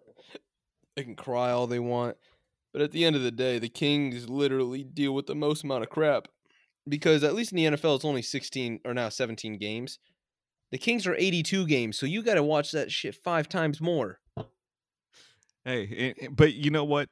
To give Raider fans a little bit of credit, you both got screwed by the league in order to push an agenda. The Raiders had the whole what what was it? The Tom Brady tuck rule, and then the Kings had the whole referees rigging the games, which I'm also extremely excited for that docu-series Netflix is going to release. And apparently that ref has a book. I kind of want to check that out too. Yeah, Tim Donaghy. Yeah, he does. Yeah, I kind of want to check it out. Yeah, but no.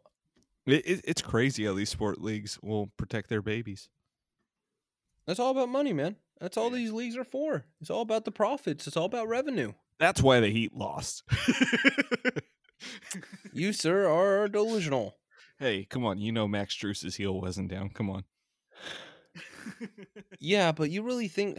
I mean, they did it to New England. I feel like the worst thing sport franchise or sport leagues do is actually rig games for Boston fans to be more excited about. And then we have to deal with them. Boston fans have a cool accent. We can't have them have championships too. Yeah. Yeah, no. In your best Boston accent, how do they act? They act retarded. He knows that's my go-to of my Boston accent. And then a fucking baby pops out. No, I mean, I'm... It's 5:00 somewhere, so Connor, I hope you have a drink on deck, because I'm going to ask you a trivia question. If you get it correct, I will chug my beer. If you get it wrong, you have to chug your beer. Are you ready? Yeah, let's do it. We were just talking about the Kings, and we were also just talking about prime DeMarcus Cousins. So I'm going to ask you a question, and you have a 50% chance of getting it correct. Okay. True or false? DeMarcus Cousins is a top 5 points leader in Sacramento Kings history. That's true. He's actually number 1. That is incorrect. DeMarcus Cousins is the 6th points leader in Kings history. He's literally... Wait, what's he number 1 in? Ooh, I thought he was number 1 in technical fouls for sure.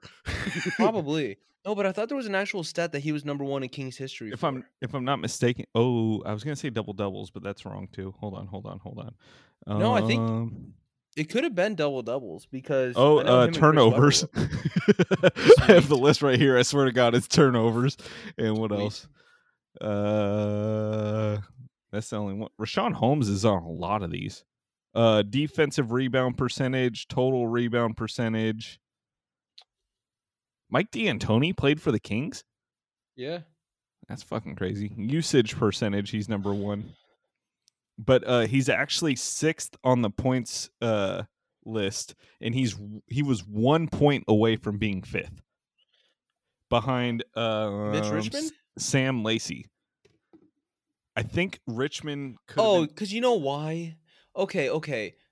Does it count even though those teams weren't even in Sacramento?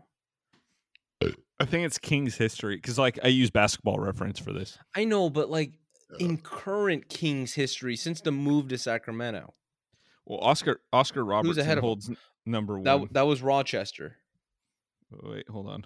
I'll pull up the whole list. Yeah, pull up the list. Well, Mitch Richmond would be Sacramento, but everyone else was Rochester. So it's Jack Twyman, Tiny Archibald, Sam Lacey, and then after DeMarcus is the GOAT Peja. Really, Peja? I bet you Fox moves up this list pretty quick, though. Mm-hmm. I think Robertson. I think Robertson will keep it for a while, though. Oh yeah, no, he will for a while. No, but okay, I'm half right. In Kings history. Well, I said Kings, didn't I? But those were the Rochester Royals. But that's the Kings team. I'll tell you what. I'll meet you in the middle. I'll do a chug with you. All right. Cheers. Cheers. Mm-hmm. Cheers.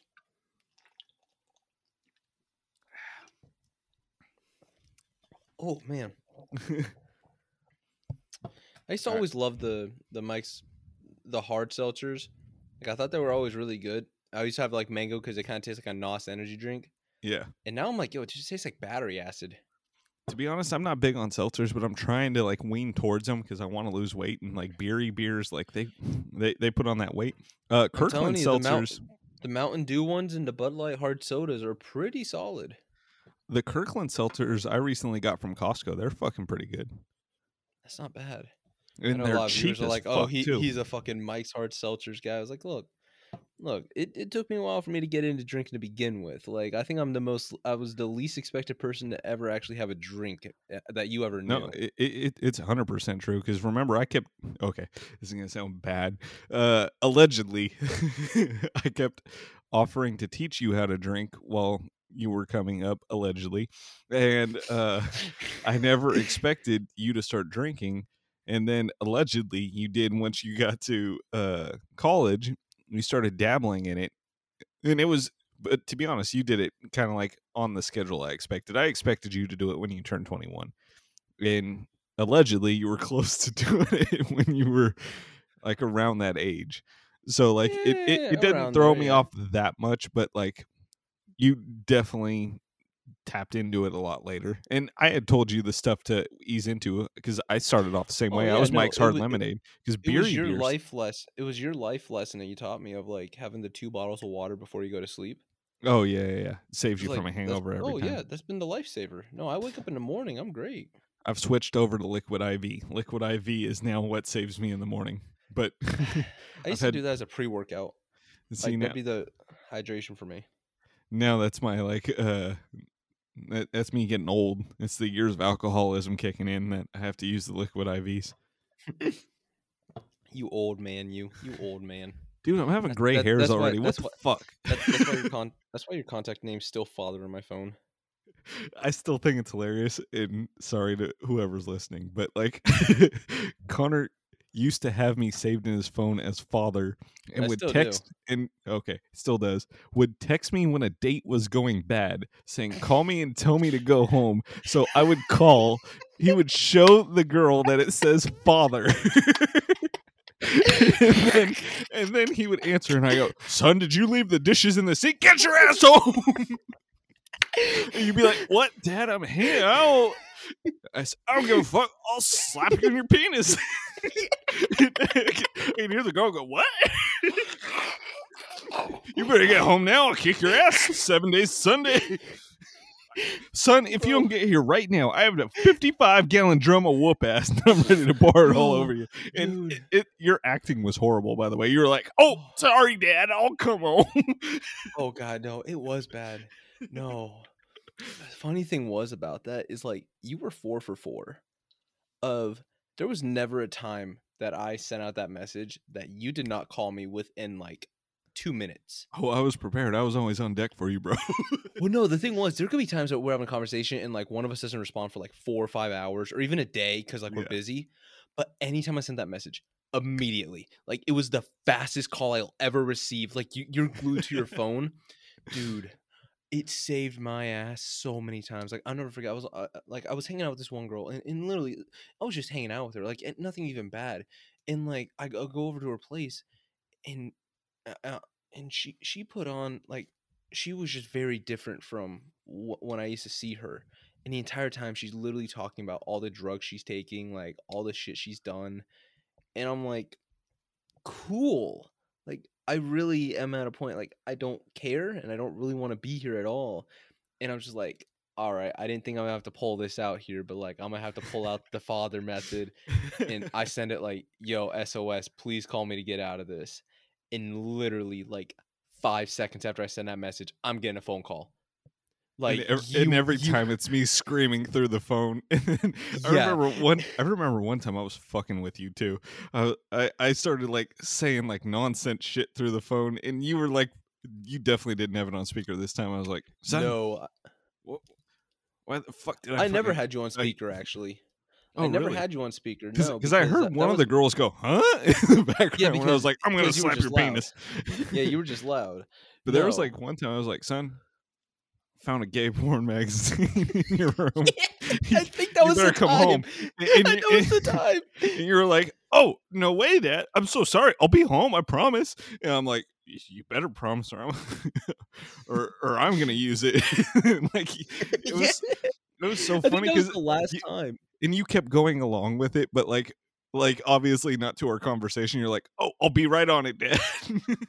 Yeah, no, I'd just be like, yeah, dad, I'll do that when I get home. I'll do it when I get home. You fine? I'll get home now. Like I'd always try to like have some like, oh well, maybe I could just do when I get home. Maybe I'll get you upset, and then you'll be like, no, get your ass home. It's like, okay, all right, fine. No, dude, that was the biggest lifesaver of my entire life. Like that was like my early days of like finally kind of learning how everything was going. Like when you hit that 16, 17 age Yeah. range, like you don't know shit. Like you always think you kind of do. And it Yep. was like good when you have those scapegoats of like when you get completely catfished You got to and get out of everything's jail just going free card. sour. Yep. Dude, well, it was funny because it all started as an inner joke. Like, it was an inside joke about it. Like, people actually thought you were my dad. Like, we did a Snapchat bit when we were walking somewhere. Damn, And how old am I? People thought I was your actual dad. because you had facial hair at the time. It doesn't matter. I was just a sophomore in high school. And it was the camera angles. It's late at night. They see you with the facial hair. So immediately they assume because I literally say, hey, just chilling out here with my father. And you're like, I'm going to show you where you came from. You start pulling a bit. It's like, no, dad, no. So like people will be like, is that actually your dad? And I'll be like, yeah. Because people were just oblivious at the time. So then I actually put your contact name down as father.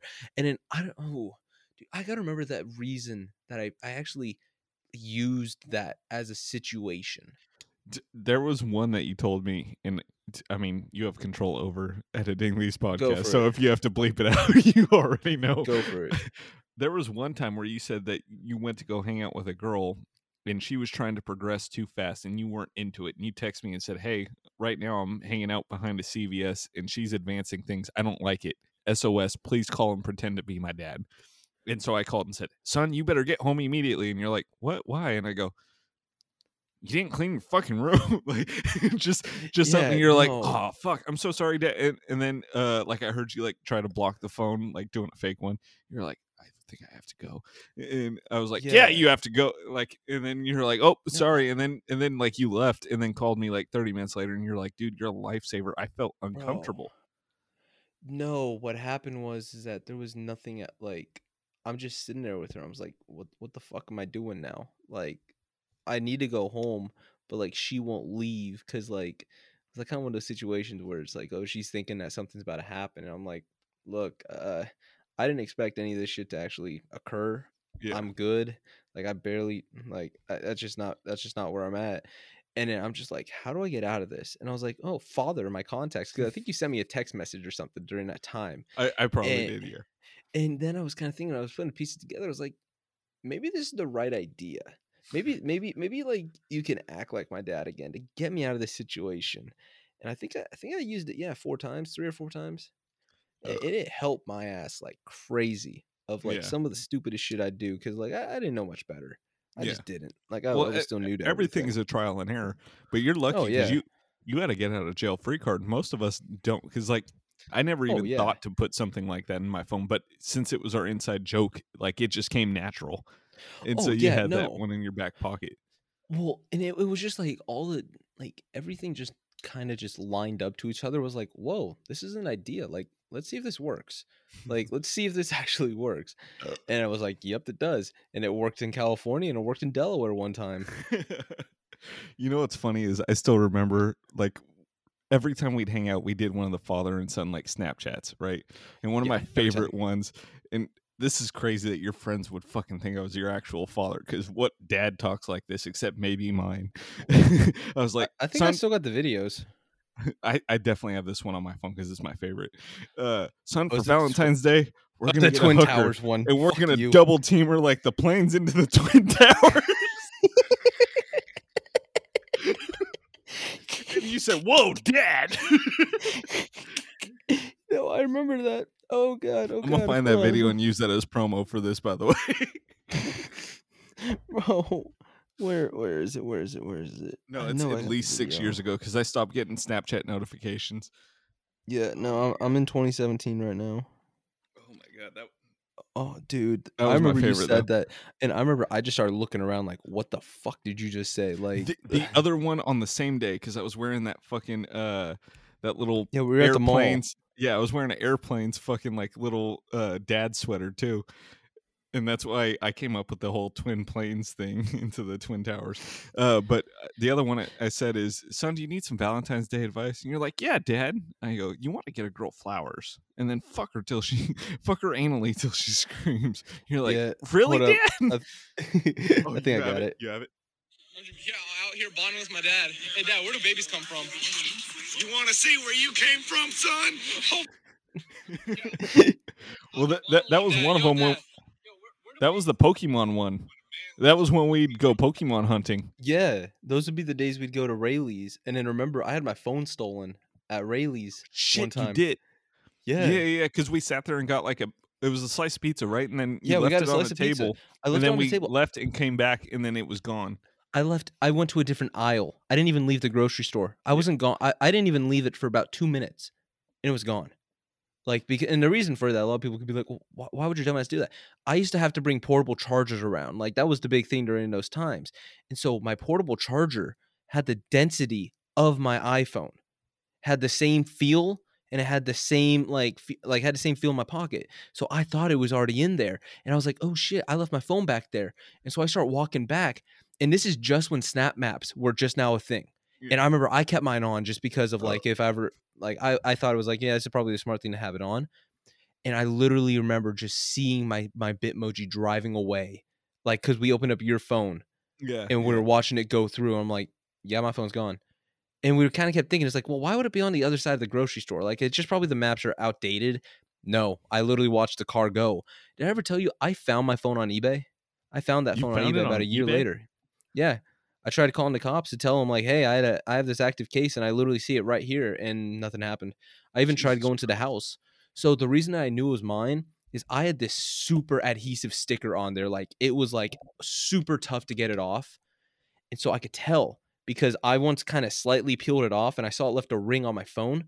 That exact ring was on the phone a year later. And the seller was in the same town? Yeah, it was in Roseville. Yeah. And it was right next to the Rayleigh's.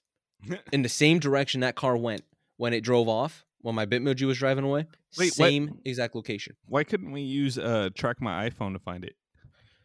Because you shut the phone off.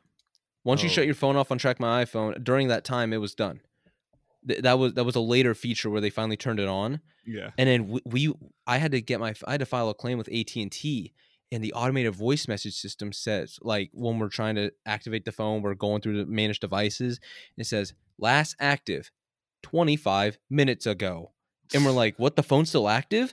And so we're trying to pull up any information that we can get. The police are like, we care less. You're 16. You lost your phone. Boo hoo. But that was one of the weirdest times that we went Pokemon hunting of I lose my phone, watch it just get fully stolen right then and there, just driving away. I was like, dude, this sucks. Watching it drive away. Yeah, watch it drive away. And I'm just thinking Snap Maps are probably just outdated. And of course, there's no security cameras in the grocery store. And the funny thing is that was back in a time where Snap Maps were fucking almost borderline illegal. Because remember, now you have to literally send a Snapchat for it to tell you where they are and when they sent it. But back then, it would track you 24/7. Yep. And the thing is that he turned my phone off about 10 minutes later because I called it 5 times. Yeah. We called it from my phone. Yeah. And then it just started going straight to voice. Yep.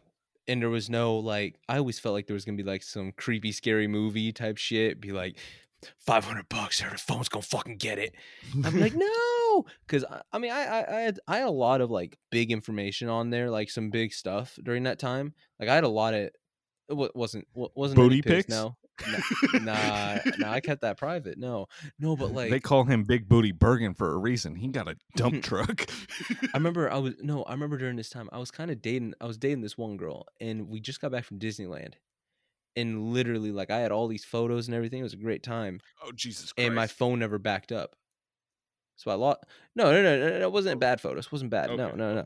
It was just regular photos and shit. Okay. Yeah, so I didn't realize. I was like, fuck, I just lost all that, and my phone didn't have enough storage to do the routine backup. You know how your phone will back up every time it charges? My phone didn't do that because it ran out of storage. So I lost all my everything for a 1 year span. So all my contacts gone. I didn't know any of the numbers texting me at that time. I had to re-get everything. I had a few basics. So it was man, I had a lot of stuff on there. It was like, man, I wish I was able to keep again. I mean, had small shit. I had a similar thing happen because, like, right when the pandemic started, or like 2 months prior to the pandemic starting, I had bought a new iPhone and then transferred everything from the old one to the new one. And then as soon as the pandemic started, literally like a week after the pandemic has started, my fucking phone like was glitching. So I tried to reset it, and when I reset it, it wouldn't turn back on. And I took it to the Sprint store. Rest in peace, Sprint. And the fucking like cashier helping me goes, I guess you could say you have a bad apple. And I'm like, what?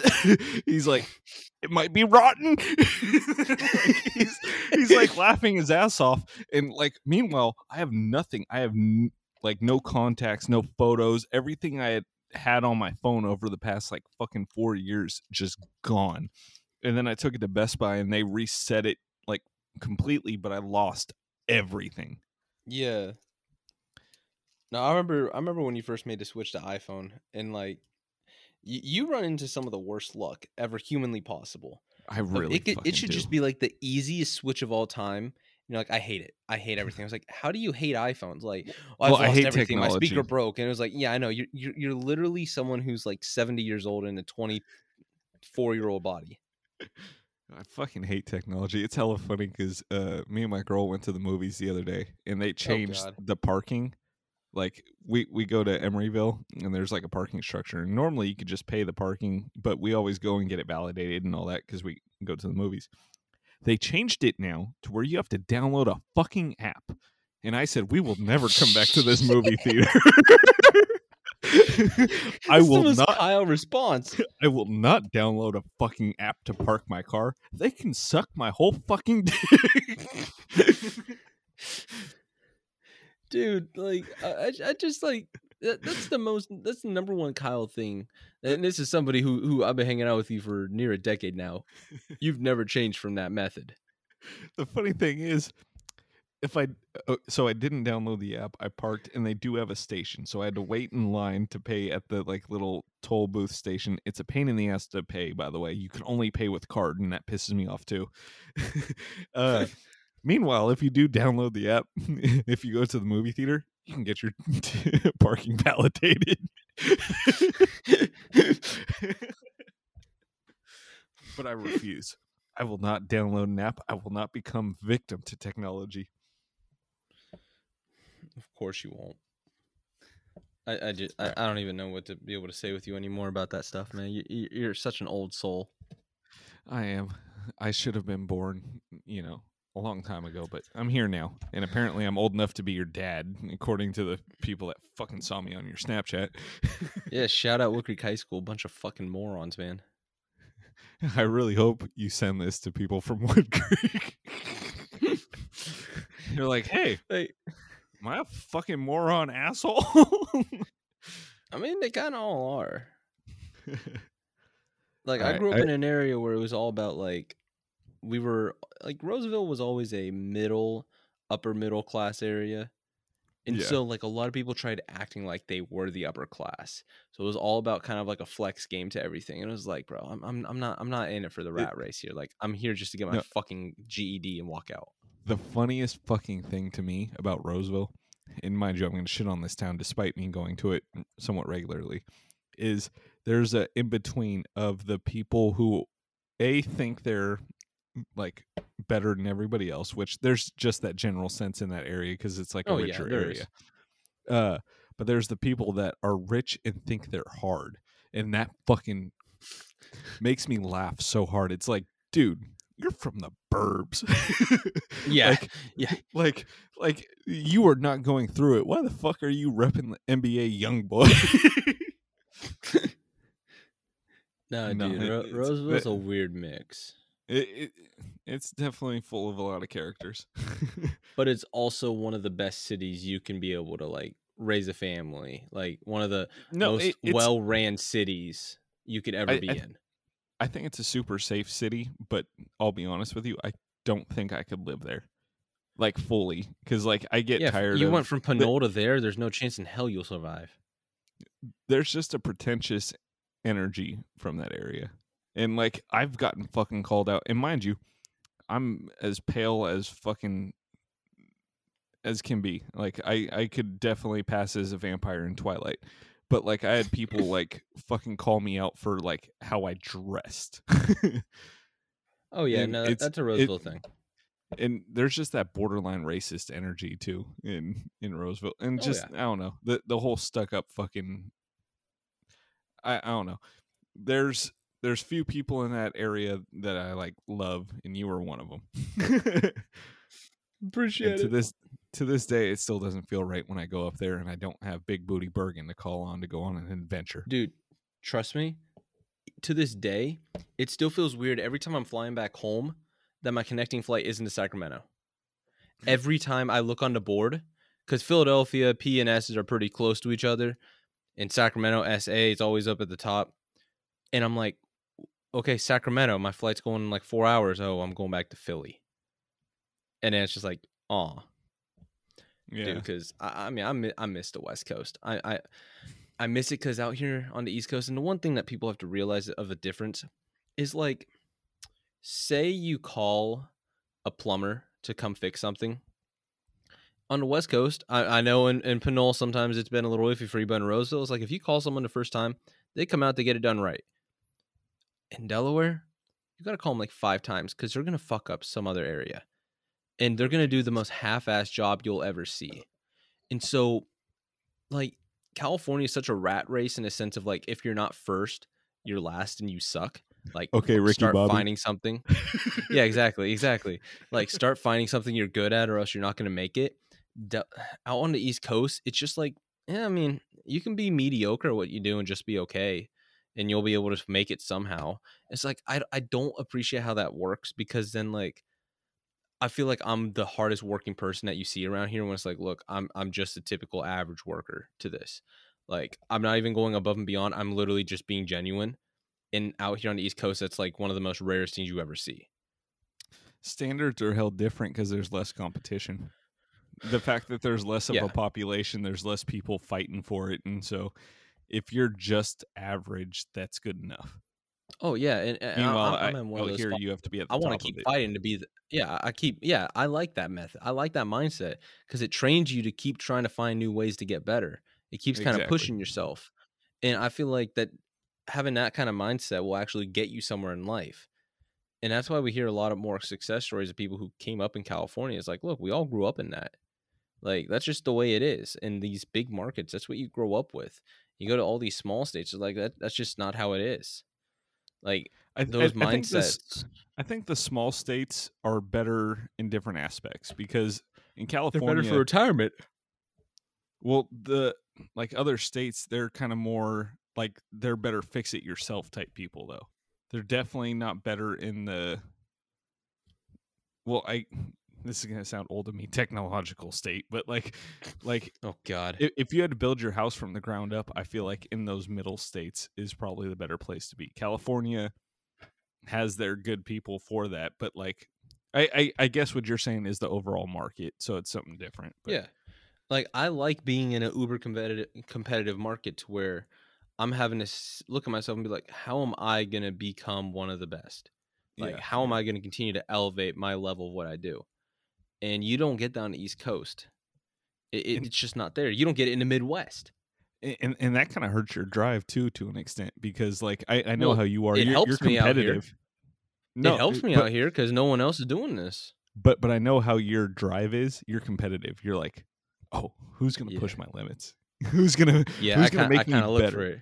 And you seek out that drive. Like back when we used to hoop, you used to go, oh man, when I hoop with my friends, like I fucking smoke them, it's not fun. Then we would hoop together, and mind you, you'd kick my ass more often than not. But regardless, I'm bringing you to the deep waters. Like we're getting into a dog fight. Yeah, you got the physicality. I got the athleticism and shot. So like, but your physicality, you could back me down and tire me out quicker. Yeah. So like you had an entire different post game.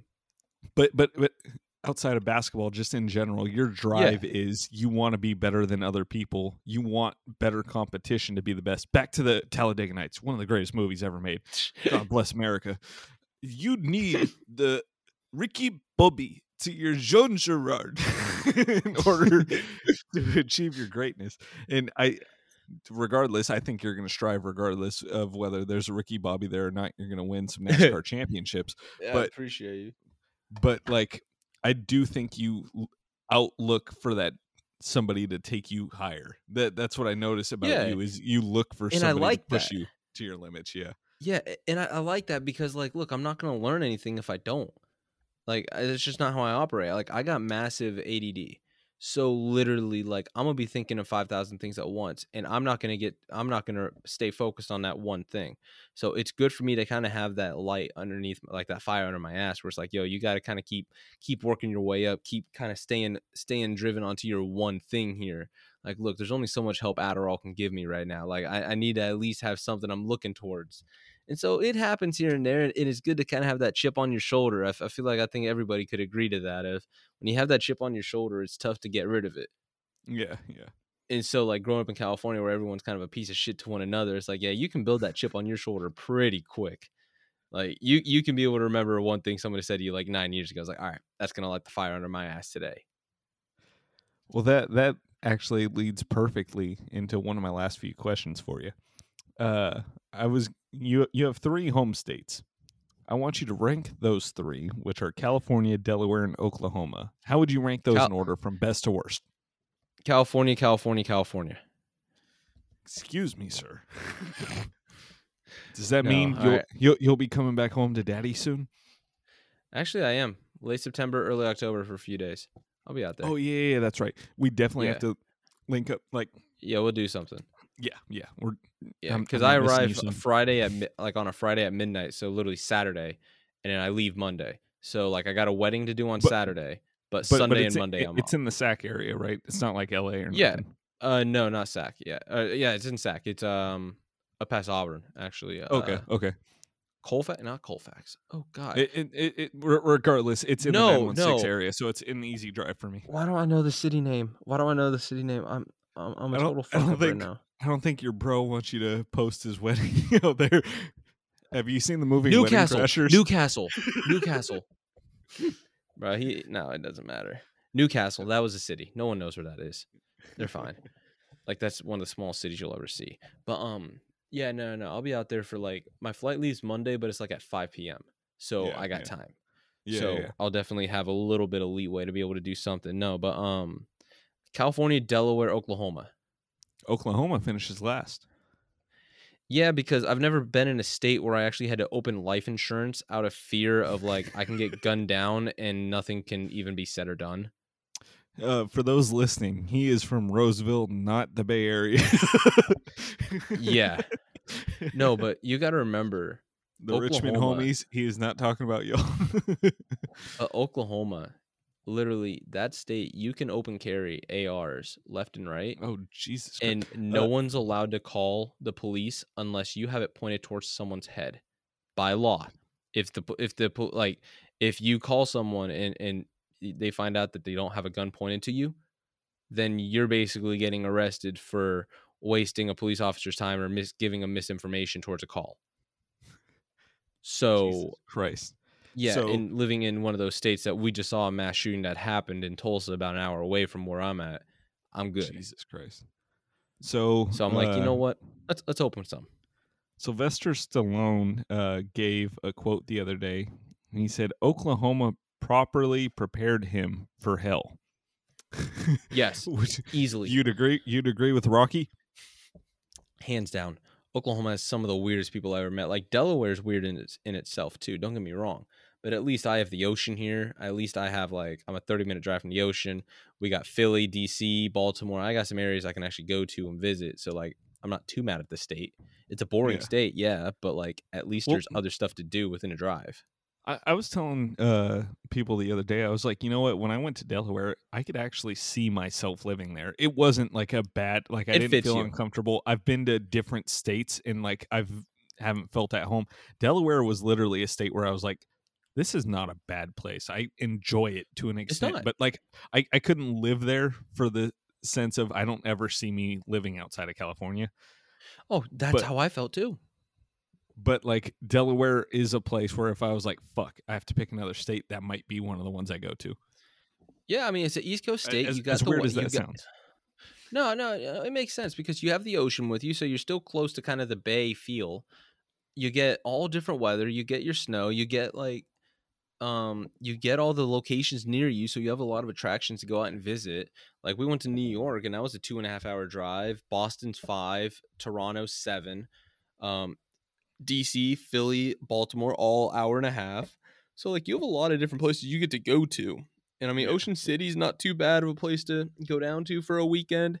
Enjoy yourself, go party a little bit. Like at least you have those options. So I mean, it's not bad, but it's just not like in my industry in communications.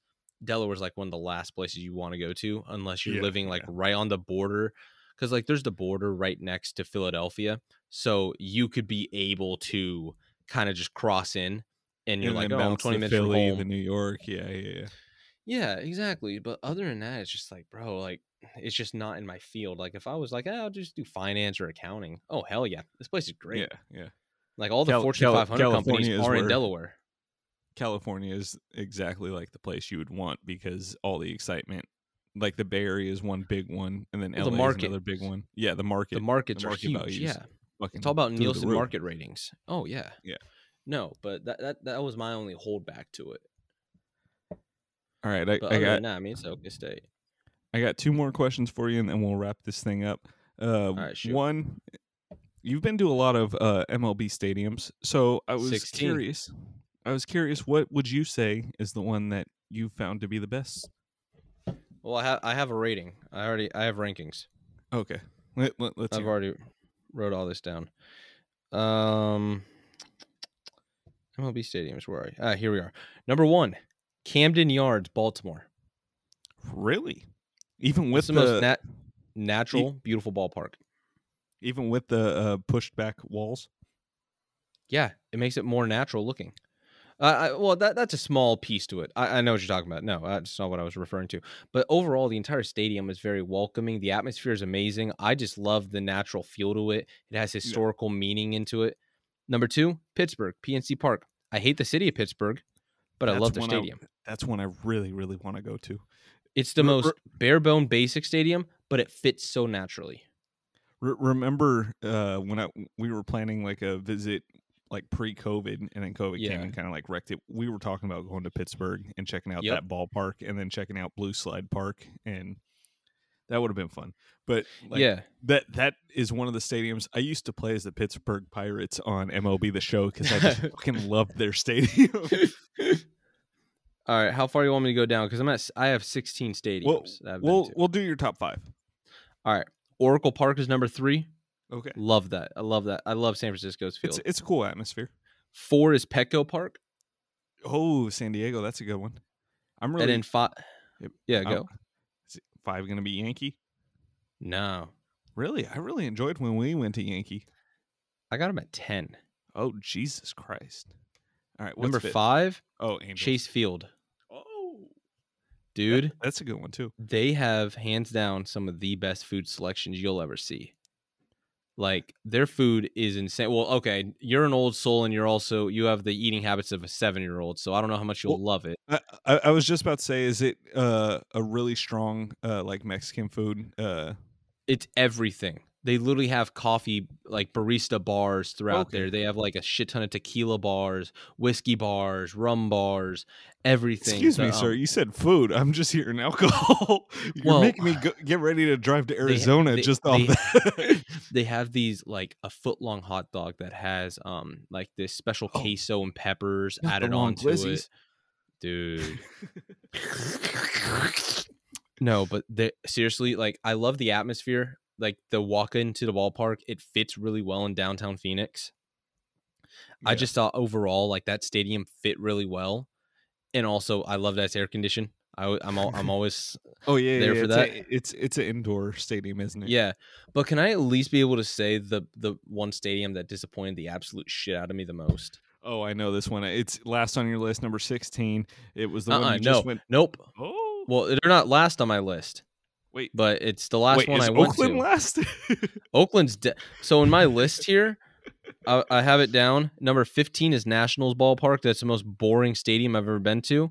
And in my list, it says 50 million feet of shit below Oakland Coliseum. That's a Moneyball reference. There's the good teams. Then there's the bad teams. Then there's 50 feet of crap. Then there's us. So Oakland, at least the crowd is a vibe. Yeah, like the 80 people who are there. Sure. The drummers in right field. Yeah, it's the only thing you hear from the parking lot. You hear it on the other side of the 580. You get bang for your buck. Not anymore. They upcharge parking now, man. Oh, yeah, you're not lying on that. I went to the... Funny thing is, I went to the fucking home opener. Tickets were only $20, but parking was $35. Dude, they got to make their money somehow. But, all right, most disappointing ballpark I've ever been to so far, and you were about to say it. Miami Marlins. So bad. Food selection sucked.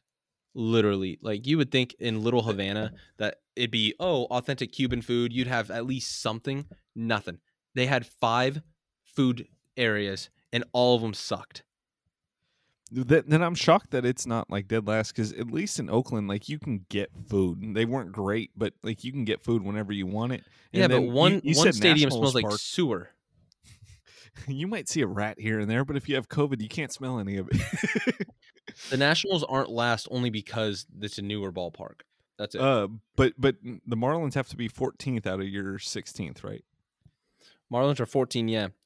And yet Tropicana Field's above them. But that stadium looks cool, at least like in the video games. I find it so fun. I found it so fun when I was there. I had no issue with the ballpark. I was like, this is so retro. I like it. Yeah. I always enjoyed playing. Wait, do they still have the Stingrays like inside the stadium? Yeah, they do. Did they get rid of them? Oh, they do. Okay. But the Marlins got rid of their tanks. They used to have tanks. They got rid of everything that's fun. Yeah. Which is fucking pathetic. Weird. And then they got rid of Derek Jeter. He's better than Mike Trout. Okay. Oh shit, we're over 2 hours. I got one last question for you. You know, I can't let you leave without you telling the story of how you almost got kidnapped in San Francisco.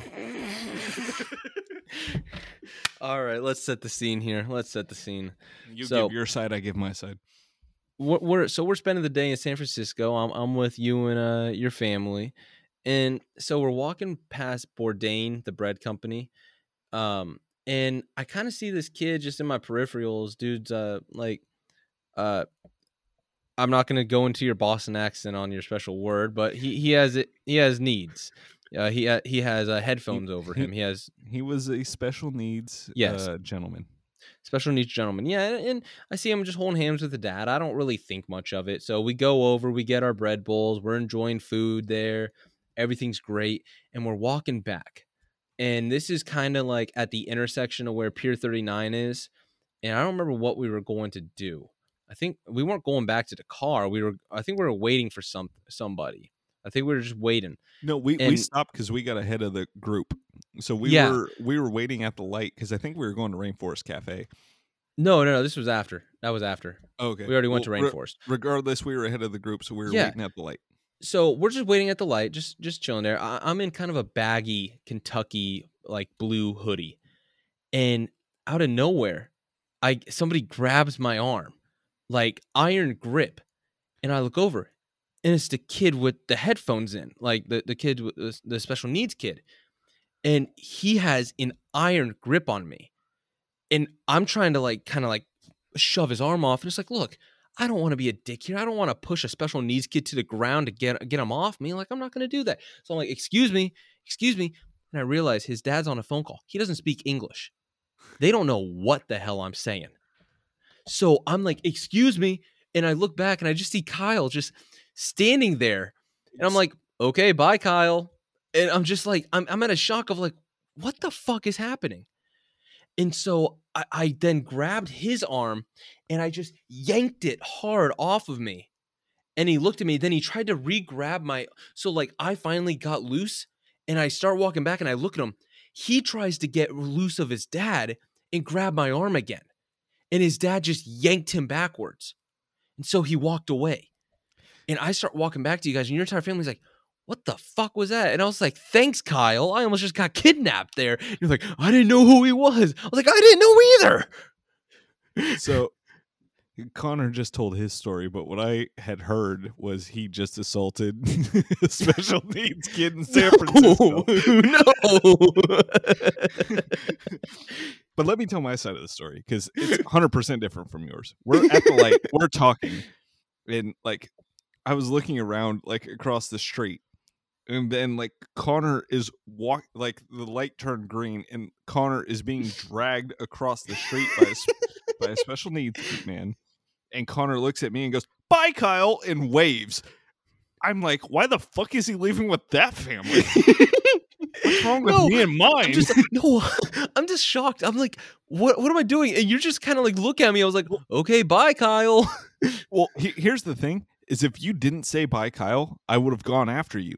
But you said bye, Kyle, so nonchalantly that I figured this was your choice. I thought this was a decision. I thought you were like, I made a new friend. I'm leaving you behind. No, and I'm just at a point, I was like, what the fuck do I do? And I'm like, I don't know if this dude, like at first I was like, maybe he's just doing this as like he's scared and he was grabbing onto somebody. And I was like, fine, I'll walk across the street with him, I guess. And then he started dragging me past the intersection. I was like, yo, okay, I don't know what this is doing now. You went like a block and a half, bro. Yeah, I'm still going, and I'm like trying to fight his arm, and the dad's still on his phone call. He doesn't even look in my direction. Like, he doesn't even give a shit. His kid just grabbed some random 16-year-old and just fucking drags me along. And dude, this was like the most fucking like iron grip I've ever fucking felt. He gripped like fucking hard on my arm. You're saying he was strong as a motherfucker?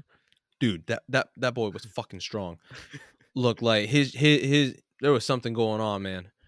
I was gonna make some jokes there, but I think it's that'd be Connor. Anyone who has ever seen the movie Peanut Butter Falcon knows what's going on. But like, I'm just like fucking shocked of what's even going on. I don't even know how to react. And I see your entire family just starting to walk by, and they're all looking in my direction, all like, confused. What the fuck is he doing? And I'm like, I don't know what the fuck is going on.